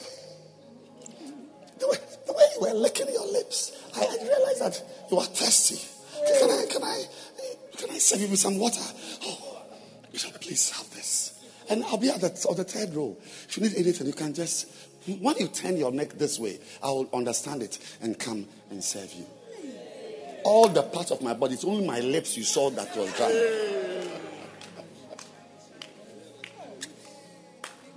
When she speaks nicely, don't mind her. There's adultery in her heart. There's wickedness in her heart. There is betrayal in her heart. May you not give yourself to anybody you must not give yourself to. That's what I'm teaching you. And many of us, our ministries are not growing well because there are abominations in our hearts. Even how you have treated the person who gave birth to you spiritually. That's even just one of the 7 counts. Just 1 count. It's an abomination. I mean, as you are sitting here, your spiritual father is grieving in his office. When he goes on the internet and sees your singer that he raised. And now all he has are these fiangel girls. Do you know fiangel? His heart is breaking. There's abomination in your heart. What you are doing with that woman, she's not married. She's not somebody's wife. She's not married. But it's an abomination. I'm addressing you. It's an abomination. There's abomination in your heart. That's what I'm teaching you. To know that there can be things which cannot be said going on in your heart. So you preach at the crusade. The members come, converts come. You bring them to church and they vanish. And when they are vanishing, even other stable members go with them. Nothing you are doing is working. Put your message on the internet and see the likes. A good preacher, good understanding of the word of God, but nothing works. Because your ministry is issuing out of your heart. And your heart has got 7 abominations. I shouldn't preach, you see. Then let's end the conference. We'll give a new date next year so we come.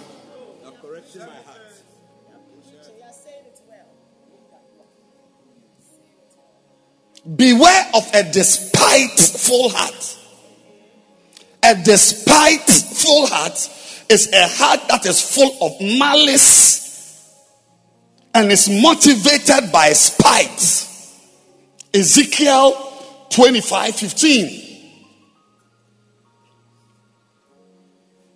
Thus said the Lord, because the Philistines have dealt by revenge and have taken vengeance with a despiteful heart.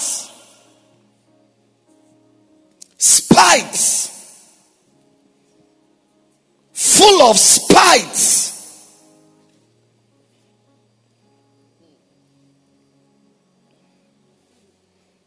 Despiteful heart. Nothing is nice to you. Nothing is nice to you. Your church members are hungry. Some can't get food to eat. You are going to buy gold and put it in a cross. Jesus Christ, did he die on a golden cross?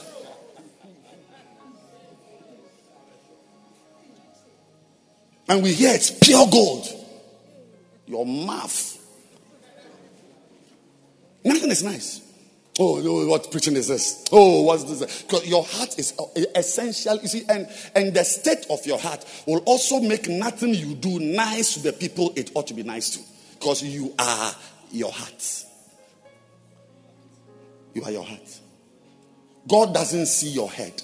God doesn't know. Yes, no hair on your head falls without God noticing it. But when he looks at you, he just looks straight into your heart. But even prophets, when they see, they just see a person. They don't see a man. They just see a problem. You see a person. Just have a problem with here. This, that. Just you see that person. Oh, this person has a health issue. Even in the hospital. That's why to manage a patient, you start by inspecting. You don't touch a patient till you have inspected. Just by looking from head to toe, you can make a diagnosis. Sometimes even the breath of the patient can give you a diagnosis of a metabolic disorder. Just by looking at the face. Just by looking at the texture of the hair, you can tell the person drinks alcohol. Oh, yes. Just by looking at the skin and seeing some web-like something. Oh, these are spider nevi. Spider nevi. So even in normal life, when you see somebody, you don't see a human being. You see a diagnosis. You see a diagnosis. You are your heart. Your church is your heart. The spite in you is what gives you that church you have. Number 5. Beware of a beastly heart. A heart that is an ill-natured and cantankerous heart. It is a heart that exhibits a lack of human sensibilities. Daniel 4 verse 16. Beastly heart. Ill-natured. Daniel 4 16. Let his heart be changed from man's, and let a beast's heart be given to him. Some of you have got the heart of a beast. Yes, you lack sensibilities and sensitivities. Things that a normal human should have a feeling about. Things that even when you hear, say, wow, how could this have happened? Let's pray for her. No. As the person is in the pit, that is when even you are now on a crusade. Oh, I love Jesus. He told us that if your enemy is hungry, give him food. Yes. He has never allowed us to treat our enemies the way they've treated us. And I love him for that. It elevates your life. It elevates your life. Number 7. Number 6. Beware of an iniquitous heart. An iniquitous heart is characterized by injustice and wickedness. A wicked and a sinful heart. Psalm 41 verse 6. Iniquitous heart. And if he come to see me, he speaketh vanity. His heart gathereth iniquity. Wickedness. Wickedness. Ask your neighbor, what is in your heart? Your neighbor, ask your neighbor, what is in your heart?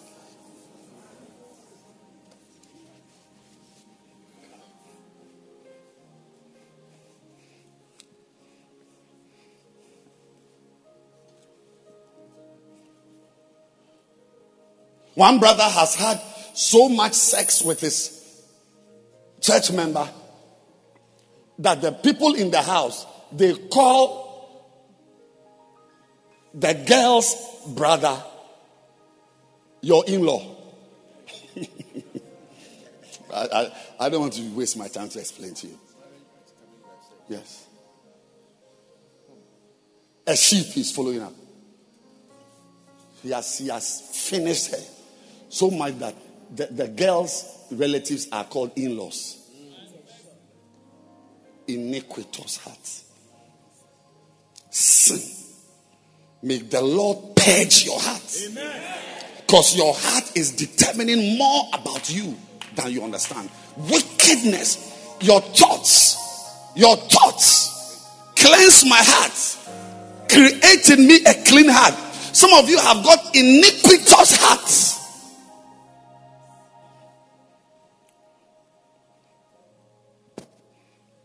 Another one. Beware of a wicked heart. A wicked heart is a heart that is predisposed to mischief. Wicked heart is bad. A wicked heart is bad and deliberately harmful to people. I will harm you. I'll make you cry. I'll make you sweat. Someone said, I'll make it difficult for you to pastor the church. Yes. One person said, I'll run you out of town. By the time I'm finished with you, by the time I'm done writing about you in the newspapers, you yourself will leave town. Wow. And I wonder such people, when they finish speaking this way, they go and start praying. Go and start praying. Make sure your heart is not a wicked heart, bent on harming someone. Even if the person has harmed you, learn to forgive. Because the wicked heart is what you are doing the bacenta with. So when we go for reviews and we see bacentas and home cells and branches with numbers and all the details and data on the churches, what we don't know is that we are not looking at numbers, we are looking at hearts. Beware of a covetous heart. A covetous heart is a heart that has a strong desire to acquire and possess something that belongs to other people. 2 Peter 2:14. Having eyes full of adultery that cannot cease from sin, beguiling unstable souls, and hearts they have exercised with covetous practices. Chinchina, you must have that pastor singer in your church. Some of you are lusting after somebody's businessman church member. You are using prophecies to take the person from his church. You are covetous. And the covetous heart doesn't build. Doesn't build. Beware. Always trust God to give you your own wife one day. To give you your own car one day. To give you your own church one day. To give you your own shoes one day. I said, trust God. See, covetousness is different from having admiration for something and desire. The Bible says that we must covet the best gifts. Covet earnestly the best gifts. But you don't covet something that by the time you have it, somebody has lost it. I'll take it again. Anything you covet, that by the time you have it, somebody has lost something. Your heart is not a good heart. We are in Art of Shepherding Conference 2022. And I'm preaching from the book Art of Shepherding. And I'm dealing with hearts. And I'm now on a very important heart called the covetous heart. It's a type of heart that wants somebody's member, somebody's position, a favor somebody is enjoying. You say something. You see, I'll tell you, I want you to believe God. If God doesn't want someone to be somewhere, He knows how to remove the person. You won't need to lift a finger.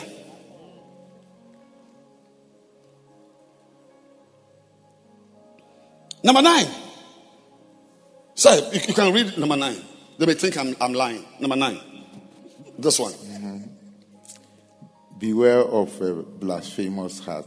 That's all. There's a type of heart that blasphemes. Beware.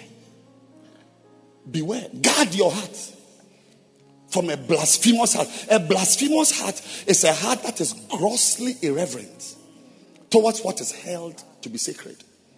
It's a heart that is full of profanity and cursing. A heart that doesn't respect what everybody respects. It's a blasphemous heart. I've experienced all this in my lifetime. I'm not an old man.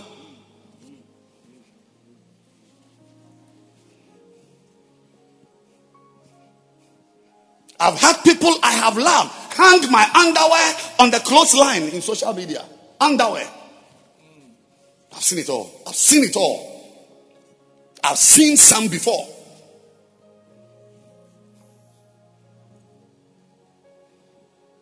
One pastor said, it's over for that man. It's over. But nobody can determine that it's over for you when God has not finished with you. Nobody, no devil in hell, no angel in heaven can say it is over. I pray that from today you will have a heart that loves God, that is pure, and a heart God sees as a heart He loves. It's never over. Tell everybody, it's not over with you. Say, I may not know what you are going through, but it's not over with you. Clap your hands and you'll be seated. I'm preaching.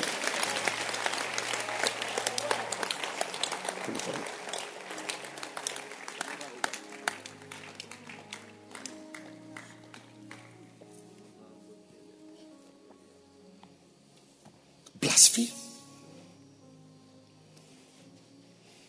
Things cannot, even when you say it privately, you go and wash your mouth with Dettol. You say it social media, you speak, you gather people and you speak. Wow. And then when you finish, you see, why am I carrying out this exercise? To let you know that all these things have names. And it is that heart that is producing things in your life. So nothing should be a mystery to you.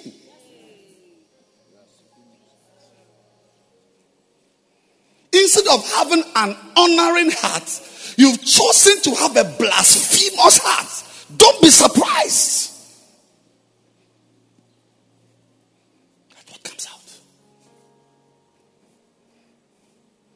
Beware of a hypocritical heart. Hypocritical heart. A hypocritical heart is a heart that professes virtues it does not have. You are saying things you don't do. Yes. It's a heart you must not build a church with. Read the Gospels. Most of Jesus' fights were with hypocrites. So clearly, Jesus will not want you in his team. He will not want you in his team. He fights hypocrites. He faces hypocrites. He calls them whitewashed tombs. Beware that you don't say things you don't do.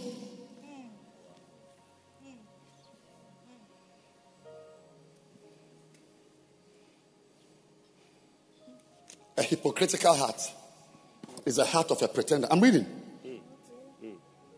A hypocritical heart pretends to have qualities, beliefs, and feelings that it does not really have. The hypocritical heart is the heart of a pretender. Yeah, you are pretending. Pretending you are like that. Pretending you have this. Pretending you are nice, or pretending he's your friend. Meanwhile, just before you got down from your car, you were on a phone with somebody. And the things you were saying about the person, you are just 10 minutes, you are in front of him, smiling, sitting as if you have a good mind. He said, beware, there are 7 abominations in him. If you are clapping, clap.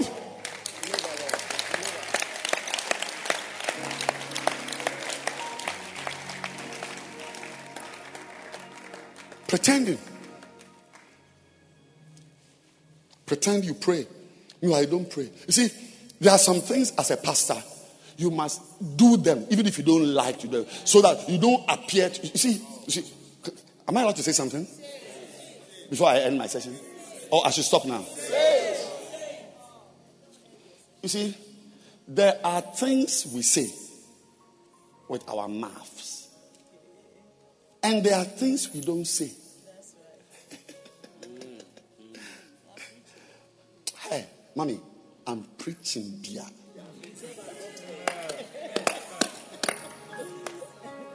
Listen to this very important thing. Some of you feel you've gotten away with things, but you are actually a hypocrite.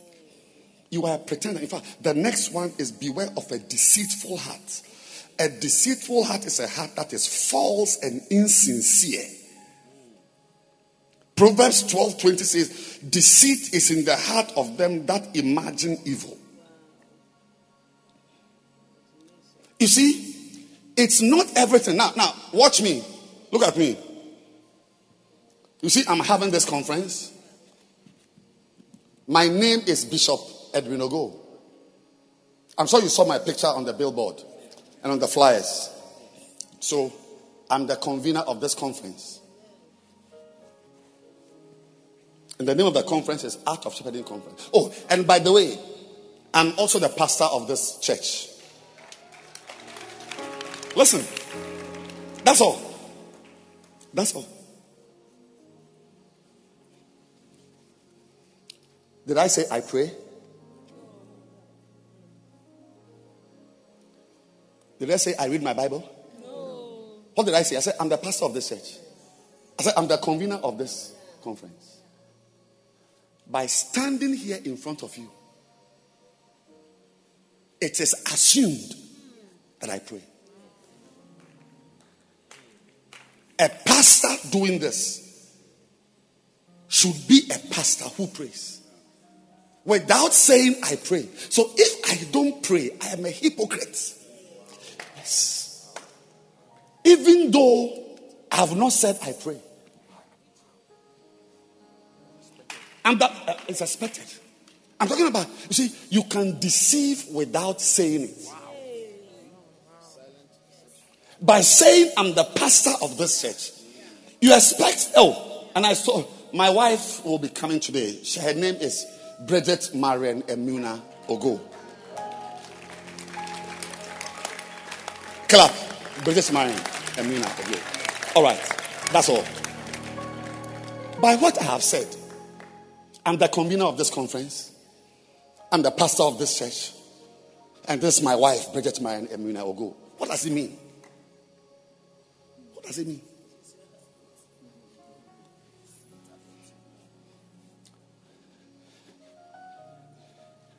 Have I told you that I'm sleeping with this girl? I've not said it. I only said I'm the pastor of this church. And my wife is Lady Pastor. So without saying it, you expect that I am not sleeping with this girl. Or that girl. Or that girl. Or that girl. So when, as I'm a pastor of the church, I'm also sexually involved with 2 choristers and 1 airport star and another member who is the pastor of the Saved Children's Church. What am I doing? I'm deceiving you. Now, this is Bishop Dag Heward-Mills. He's going somewhere. Said, please go. Then I am with him. Actually, can you please sit down, Bishop? Yeah, this is the bishop. He's about to have a conference. Are you ready for what is going to happen today? I know your ministry will never be the same again. Clap your hands for Jesus, OEB. This pastor's conference is going to be very powerful. I know that your life has changed. Yes, I know your life has changed. And in a few minutes, we are going to receive Evangelist Dag Heward-Mills. And as he's, clap your hands, clap your hands. But I want to remind you that there are books here. You must listen to them. The podcast is there. Listen, get the videos. You know, these books are very important resources for every area of your ministry. And the man about to minister today is a man who started a little church from a small part of Accra. And that church has now grown to over 6,000 churches in close to 100 countries. I know your life will change. Ladies and gentlemen, if you are ready to receive, please help me and put your hands together to my pastor, my father, Bishop Dag Heward-Mills. Keep clapping. That's all. Now, be seated. This is what I did. This is what I did. I finished. Did I say to you that I don't speak against him? When I was introducing him, did I say I don't speak against him? But you expect.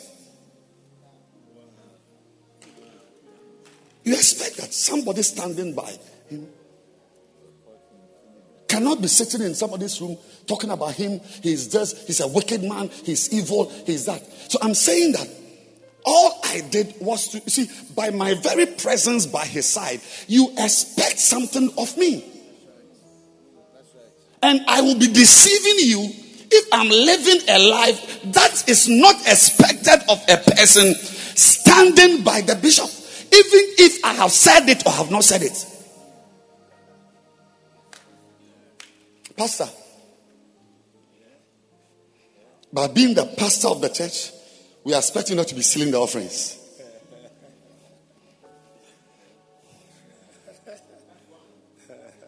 By presenting yourself as a pastor, we are expecting that you are not beating your wife. I'm saying that a lot of things we do are things we do. You don't, you see, to have a deceitful heart, you don't need to have said something that you are now changing. You see, appearances also speak. Appearances also speak.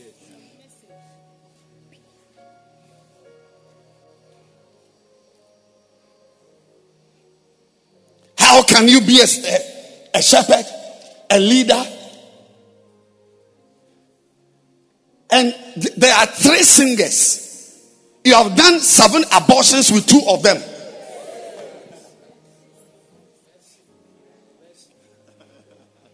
At 2 a.m., you are in your bed exchanging romantic text messages with the head of the lady's ashes. Do you expect a pastor to do this? No. So I'm talking about having a hypocritical heart. And your ministry is coming from it. So what will happen is that you will also have a church full of hypocrites.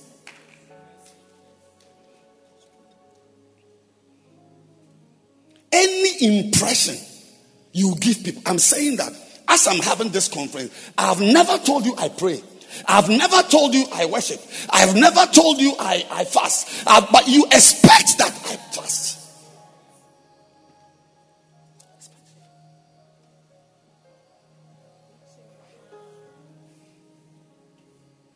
Watch out. Your heart may be determining more. You see, and a lot of things, even the blood, it takes time for the things in the heart to arrive. That's why when you take paracetamol, you're welcome, Reverend Francis.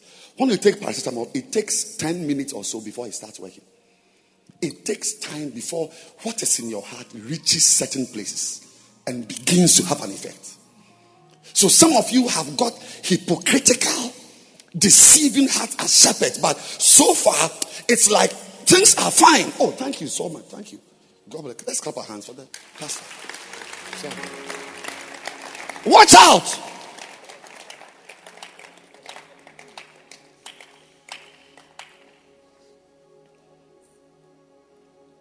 Things take time. Things take time. As you are sitting there with abominations in you, your church may be growing. Yes. I was having a chat yesterday. Someone was telling me about the church which was growing. Now it is finished. And you can investigate for 3 years and never find why the church is not growing or is finished. But if you go in, the heart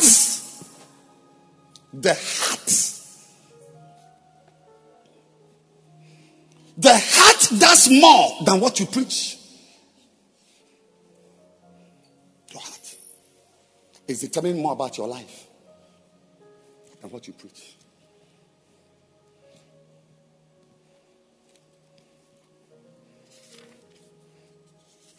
Beware of an envious, strifeful heart.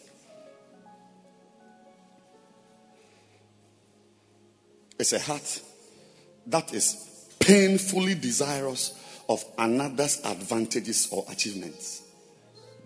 And I've told you what makes it. You see, we are supposed to covet and desire. If I know a pastor who has built a huge church, I would want to have a huge church.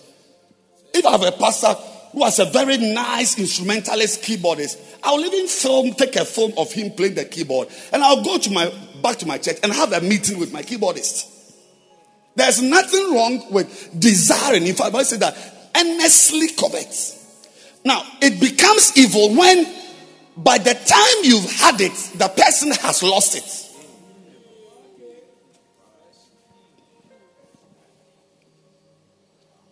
That when you see my singer, you don't want to have a good singer like my singer. You want to have my singer. So by the time you have it, I've lost.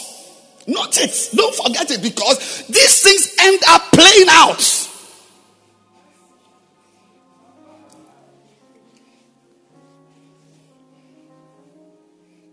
I was looking for that term. I was getting confused. I was calling it first bypass. There's something called first pass. First pass metabolism. The liver, when you take something, there's a first pass. It works on it. Then there's a second pass. It takes time before the things in the heart reach the real place. I said there is nothing wrong with desiring an assistant like mine. But when your heart is for my assistant. She said, by the time you have yours, I've lost my own. Remember that your heart is about to create a ministry for you. And many of us are sitting and are going to experience things in our churches based on the type of heart you've built your church with. That's why the section of the heart by a man who has built over 6,000 churches and written books, sold over 40 million books. He chose the art of shepherding to put his teachings about the heart. You watch it. Many of you are yet to experience the result of the type of heart you've had. I don't know whether you read history. You know, sometimes we tend to feel that we are the first to arrive. Like, nobody has seen your ministry before. You are the first to behave this way. Read your Bible carefully. I'm saying that anything you desire so much that by the time you have it, somebody has lost it. So it's like somebody has to lose it before you can have yours. You are a covetous person. You are a deceitful person. And your first pass metabolism is only what is causing the delay. The confusion you are about to have, that's going to rise up in your midst. Because you feel that you are the first pastor on earth.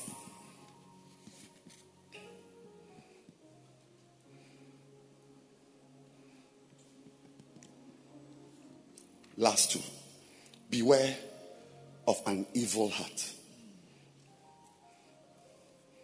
Because you are going to minister out of your evil heart. Remember, it is the blood the heart receives. That is the blood. No other blood. That's the blood that is pumped. So as you are pumping the message, as you are pumping prayer, as you are pumping prophecies, as you are pumping admonition, you don't know you are pumping evil.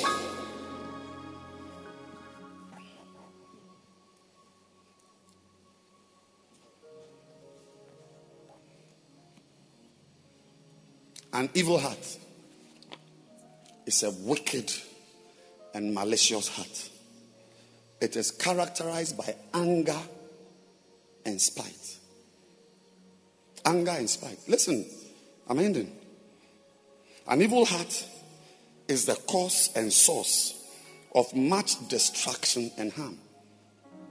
And the key words are anger. Remember, I've talked about a spiteful heart, looking condescendingly. You have laughed at somebody's mistake.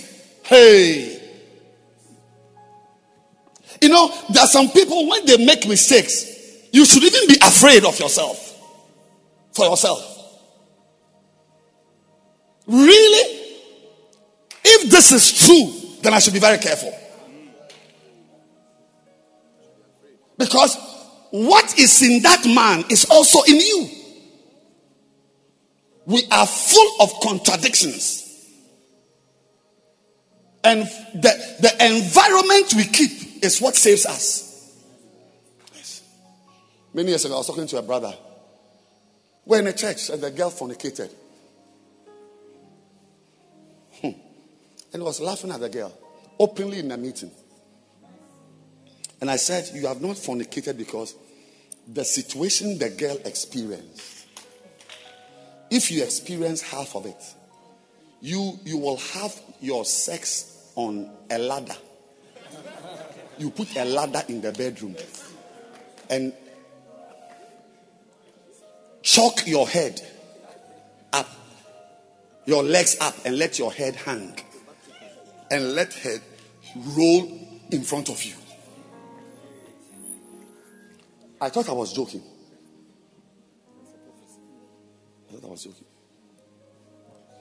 The next time I heard, he was caught having sex on a staircase.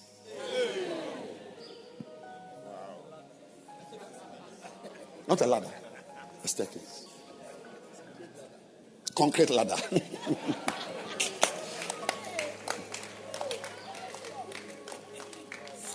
My sister, be calm. Be calm. Be calm. Be calm. Be calm. Be calm.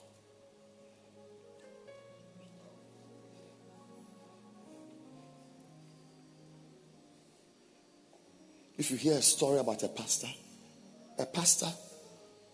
especially a senior pastor, especially your father, that one, anybody who insults his father or laughs at his father, the Bible has already promised that the birds will pluck your eyes out. But that is even a mild. You see, what you don't know is that as for fathers, their mistakes must frighten you. And uncles. Because Moses said in Leviticus that the life of the flesh is in the blood. We are actually acting out things in our blood. Our genes are in our blood. That's why research shows that most firstborn males of alcoholics also end up becoming alcoholics. Because the life is in the blood. If your father is a womanizer, then you should be looking for padlocks to lock your underwear. And not to laugh.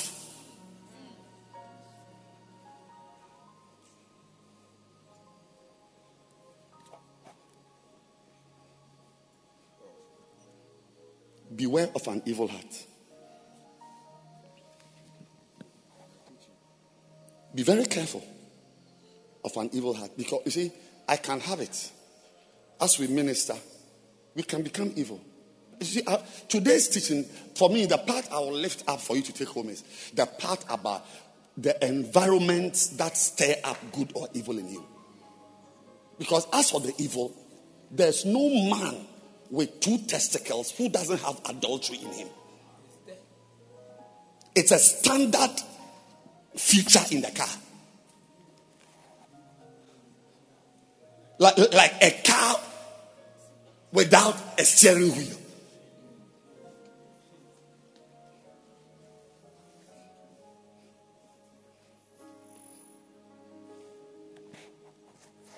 Beware. You can do ministry with an evil heart. And nothing you will do works. You only raise up evil sons, evil daughters. They will rise up against you. Because you eventually give birth. It's called the issues of life. The issues. What issues out of you? Issues out of your heart. So you will eventually give birth to the content of your heart. Beware. I will advise you at this point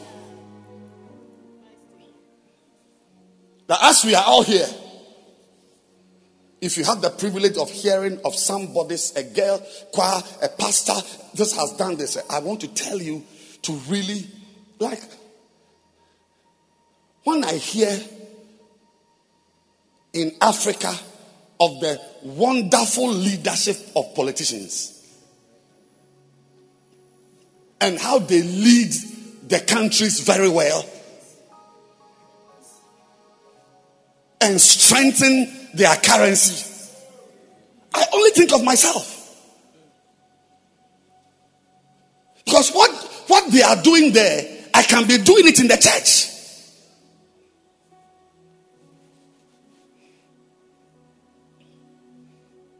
Somebody has gone to buy some things and he has inflated the figures and so on. You could also be buying roofing sheets for the church or buying lights and whatever. And you can also inflate figures. And pastors do that. Pastors are building the church project and they'll tell the sand and stone contractor, every 4 trips you take to the church, take 1 to my site. How does a contractor who is delivering sand, how does he know your site? That's why I'm saying that when you hear of somebody's problem, you should be afraid for yourself. Jesus on his last day told the people who were weeping, he said, don't weep for me, weep for yourselves.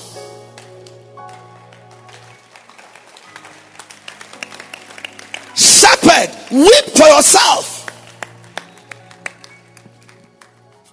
And finally, beware of a heart that is lifted up.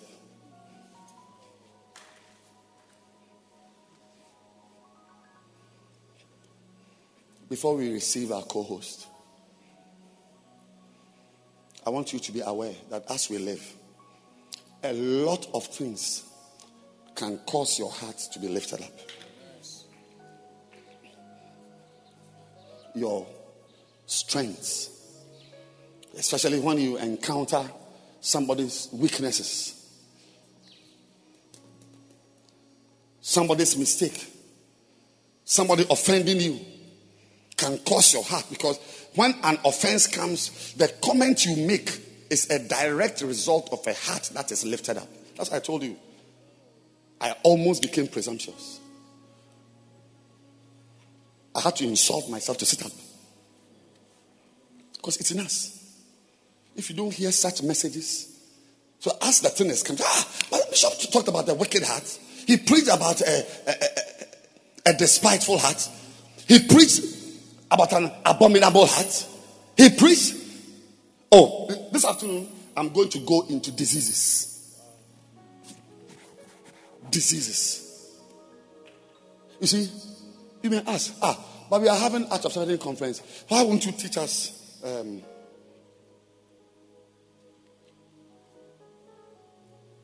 12 characteristics of hireling shepherds? Why won't you teach us 35 keys to becoming a good shepherd? Won't you teach the shepherding skills of Jehovah? Shepherding skills of Jehovah. What has it got to do with you? When your heart is wicked, how will shepherding skills of Jehovah help you? Your heart must be pure. Like David in Psalm 51, you should pray for the Lord to cleanse your heart, to create a new heart. Until a new heart has been created, all these things are rubbish to you. It's rubbish to you.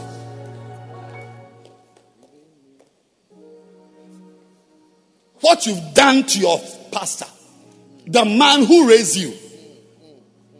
You want the shepherding skills of Jehovah. But is Jehovah not a father?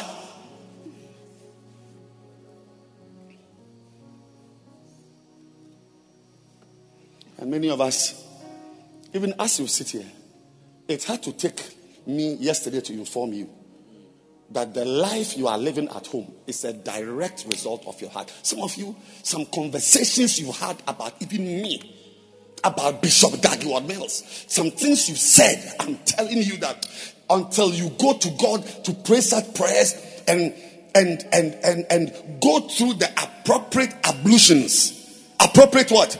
Ablutions.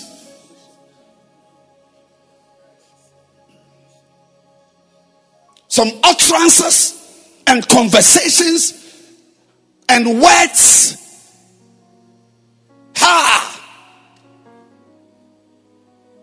It shocks me that you are expecting something good out of life that you've not been taught. Hear me well. Your heart, I told you, the size of your heart is the size of your fist.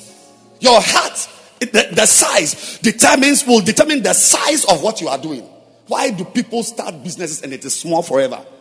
Because the heart is shrunk, called microcardia.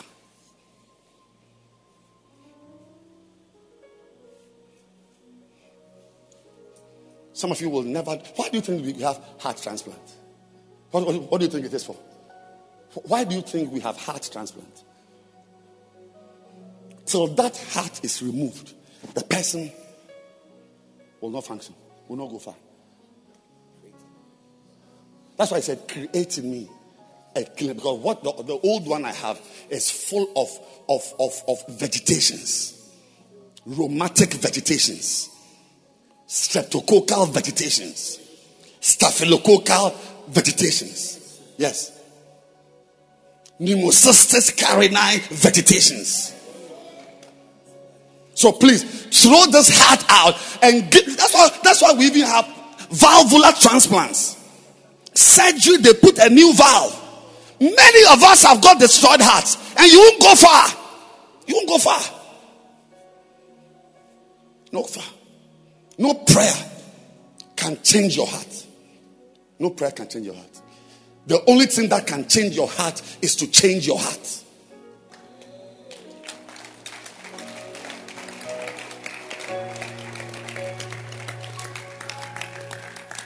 Beware. Deuteronomy chapter 8 verse 14 of a heart that is lifted up. Deuteronomy 8 verse 14. Can you stand to your feet now? Deuteronomy 8:14. Then thine heart be lifted up.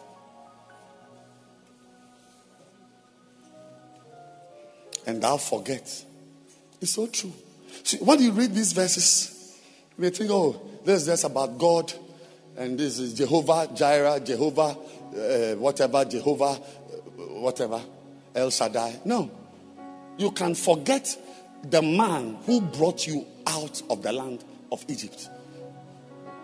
Many of you were in certain situations. Some of you follow someone and you meet someone apparently, ostensibly greater than the one you followed. Then when you find that person, you abandon the one you were following because you found something better.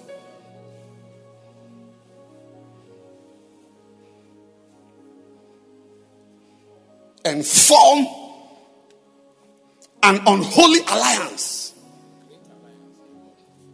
An alliance.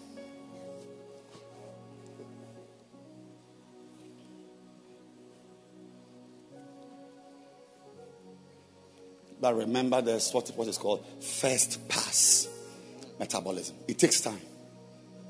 It takes time for what comes out of the heart to reach the end. The liver must work on it. Blah, blah, blah. It's called first pass. Then some things, so if drugs will have second pass. It takes time. Tell anybody, it takes time. So don't be deceived. Oh, tell anybody, it takes time. So don't be deceived. Don't let your present victories deceive you.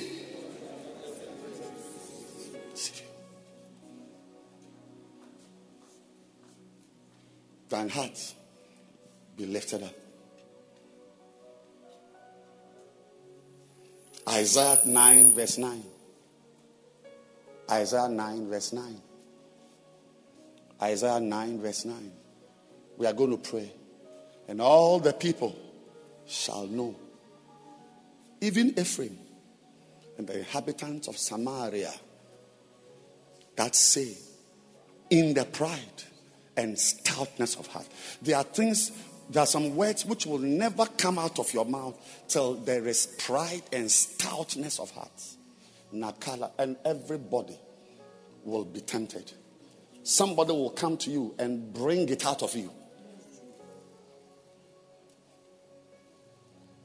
Can you lift your two hands and let's pray? Yes. Oh, yes. We are about to receive the ministry of a very, very, very experienced pastor. I've come to love him even more.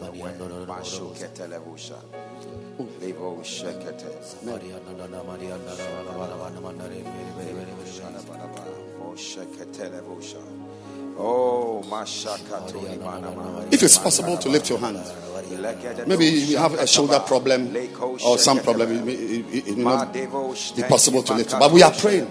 We are asking the Lord to purify our hearts. Purify my heart, O Lord. Create in me a clean heart. Create in me.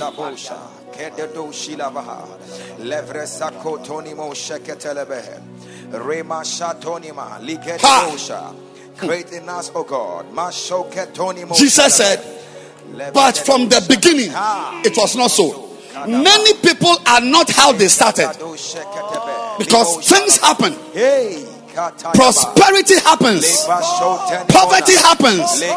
Offenses happen. Things happen. Create in us, O God. Create in me. Pray.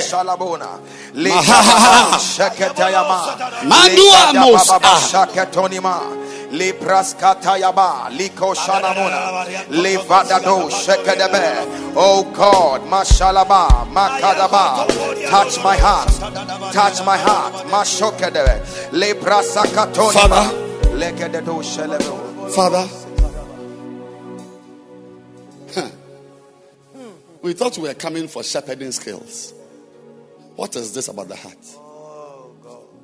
Who needs a teaching on the heart? Oh, really? As the priests are, so are the people. Oh God. Jesus. I want us to pray a rather specific prayer about a deceitful heart. Where you see, you portend. You portend a certain image and life, but you don't live it. If I call somebody here that this person is a shepherd of a bacenta in my church, we expect that the person reads his Bible. The person does follow up. The person prays. But you may discover 100 other things before you discover prayer. Can you lift your hands? We are asking the Lord to heal us of hypocritical hearts.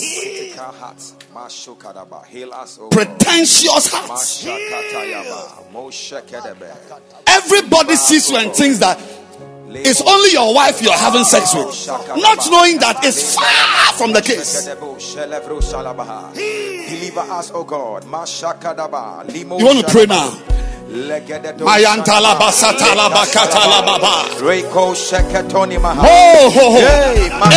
in me, search me, search me, try my heart, try my thoughts, search me, Lord.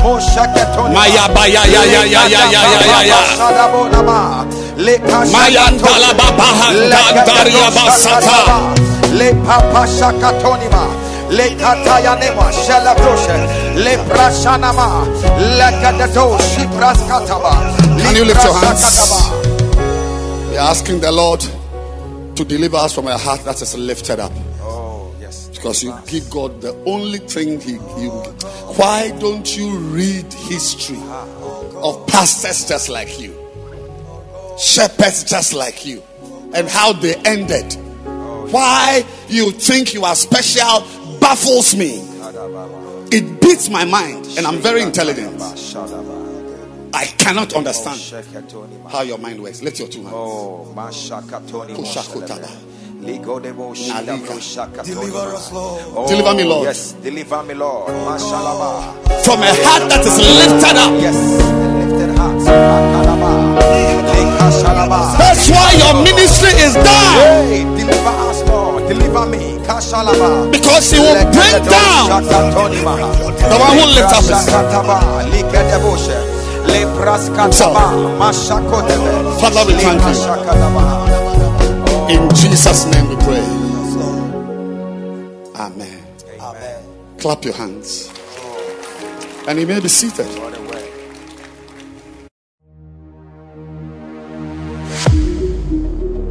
We trust that you have been mightily blessed and affected by the word of God preached by Bishop Edwin Morgan Ogo. Do join one of our lovely services from the Mackinac Cathedral near Valley View University, Oyibi, Accra, this and every weekend at 7:30 p.m. on Saturdays, as well as 7:30 a.m. and 12 noon on Sundays. Connect with Bishop Edwin Morgan Ogo on Facebook Live, Instagram, YouTube, Twitter, and on your favorite podcast app. Thank you for joining us. God bless you.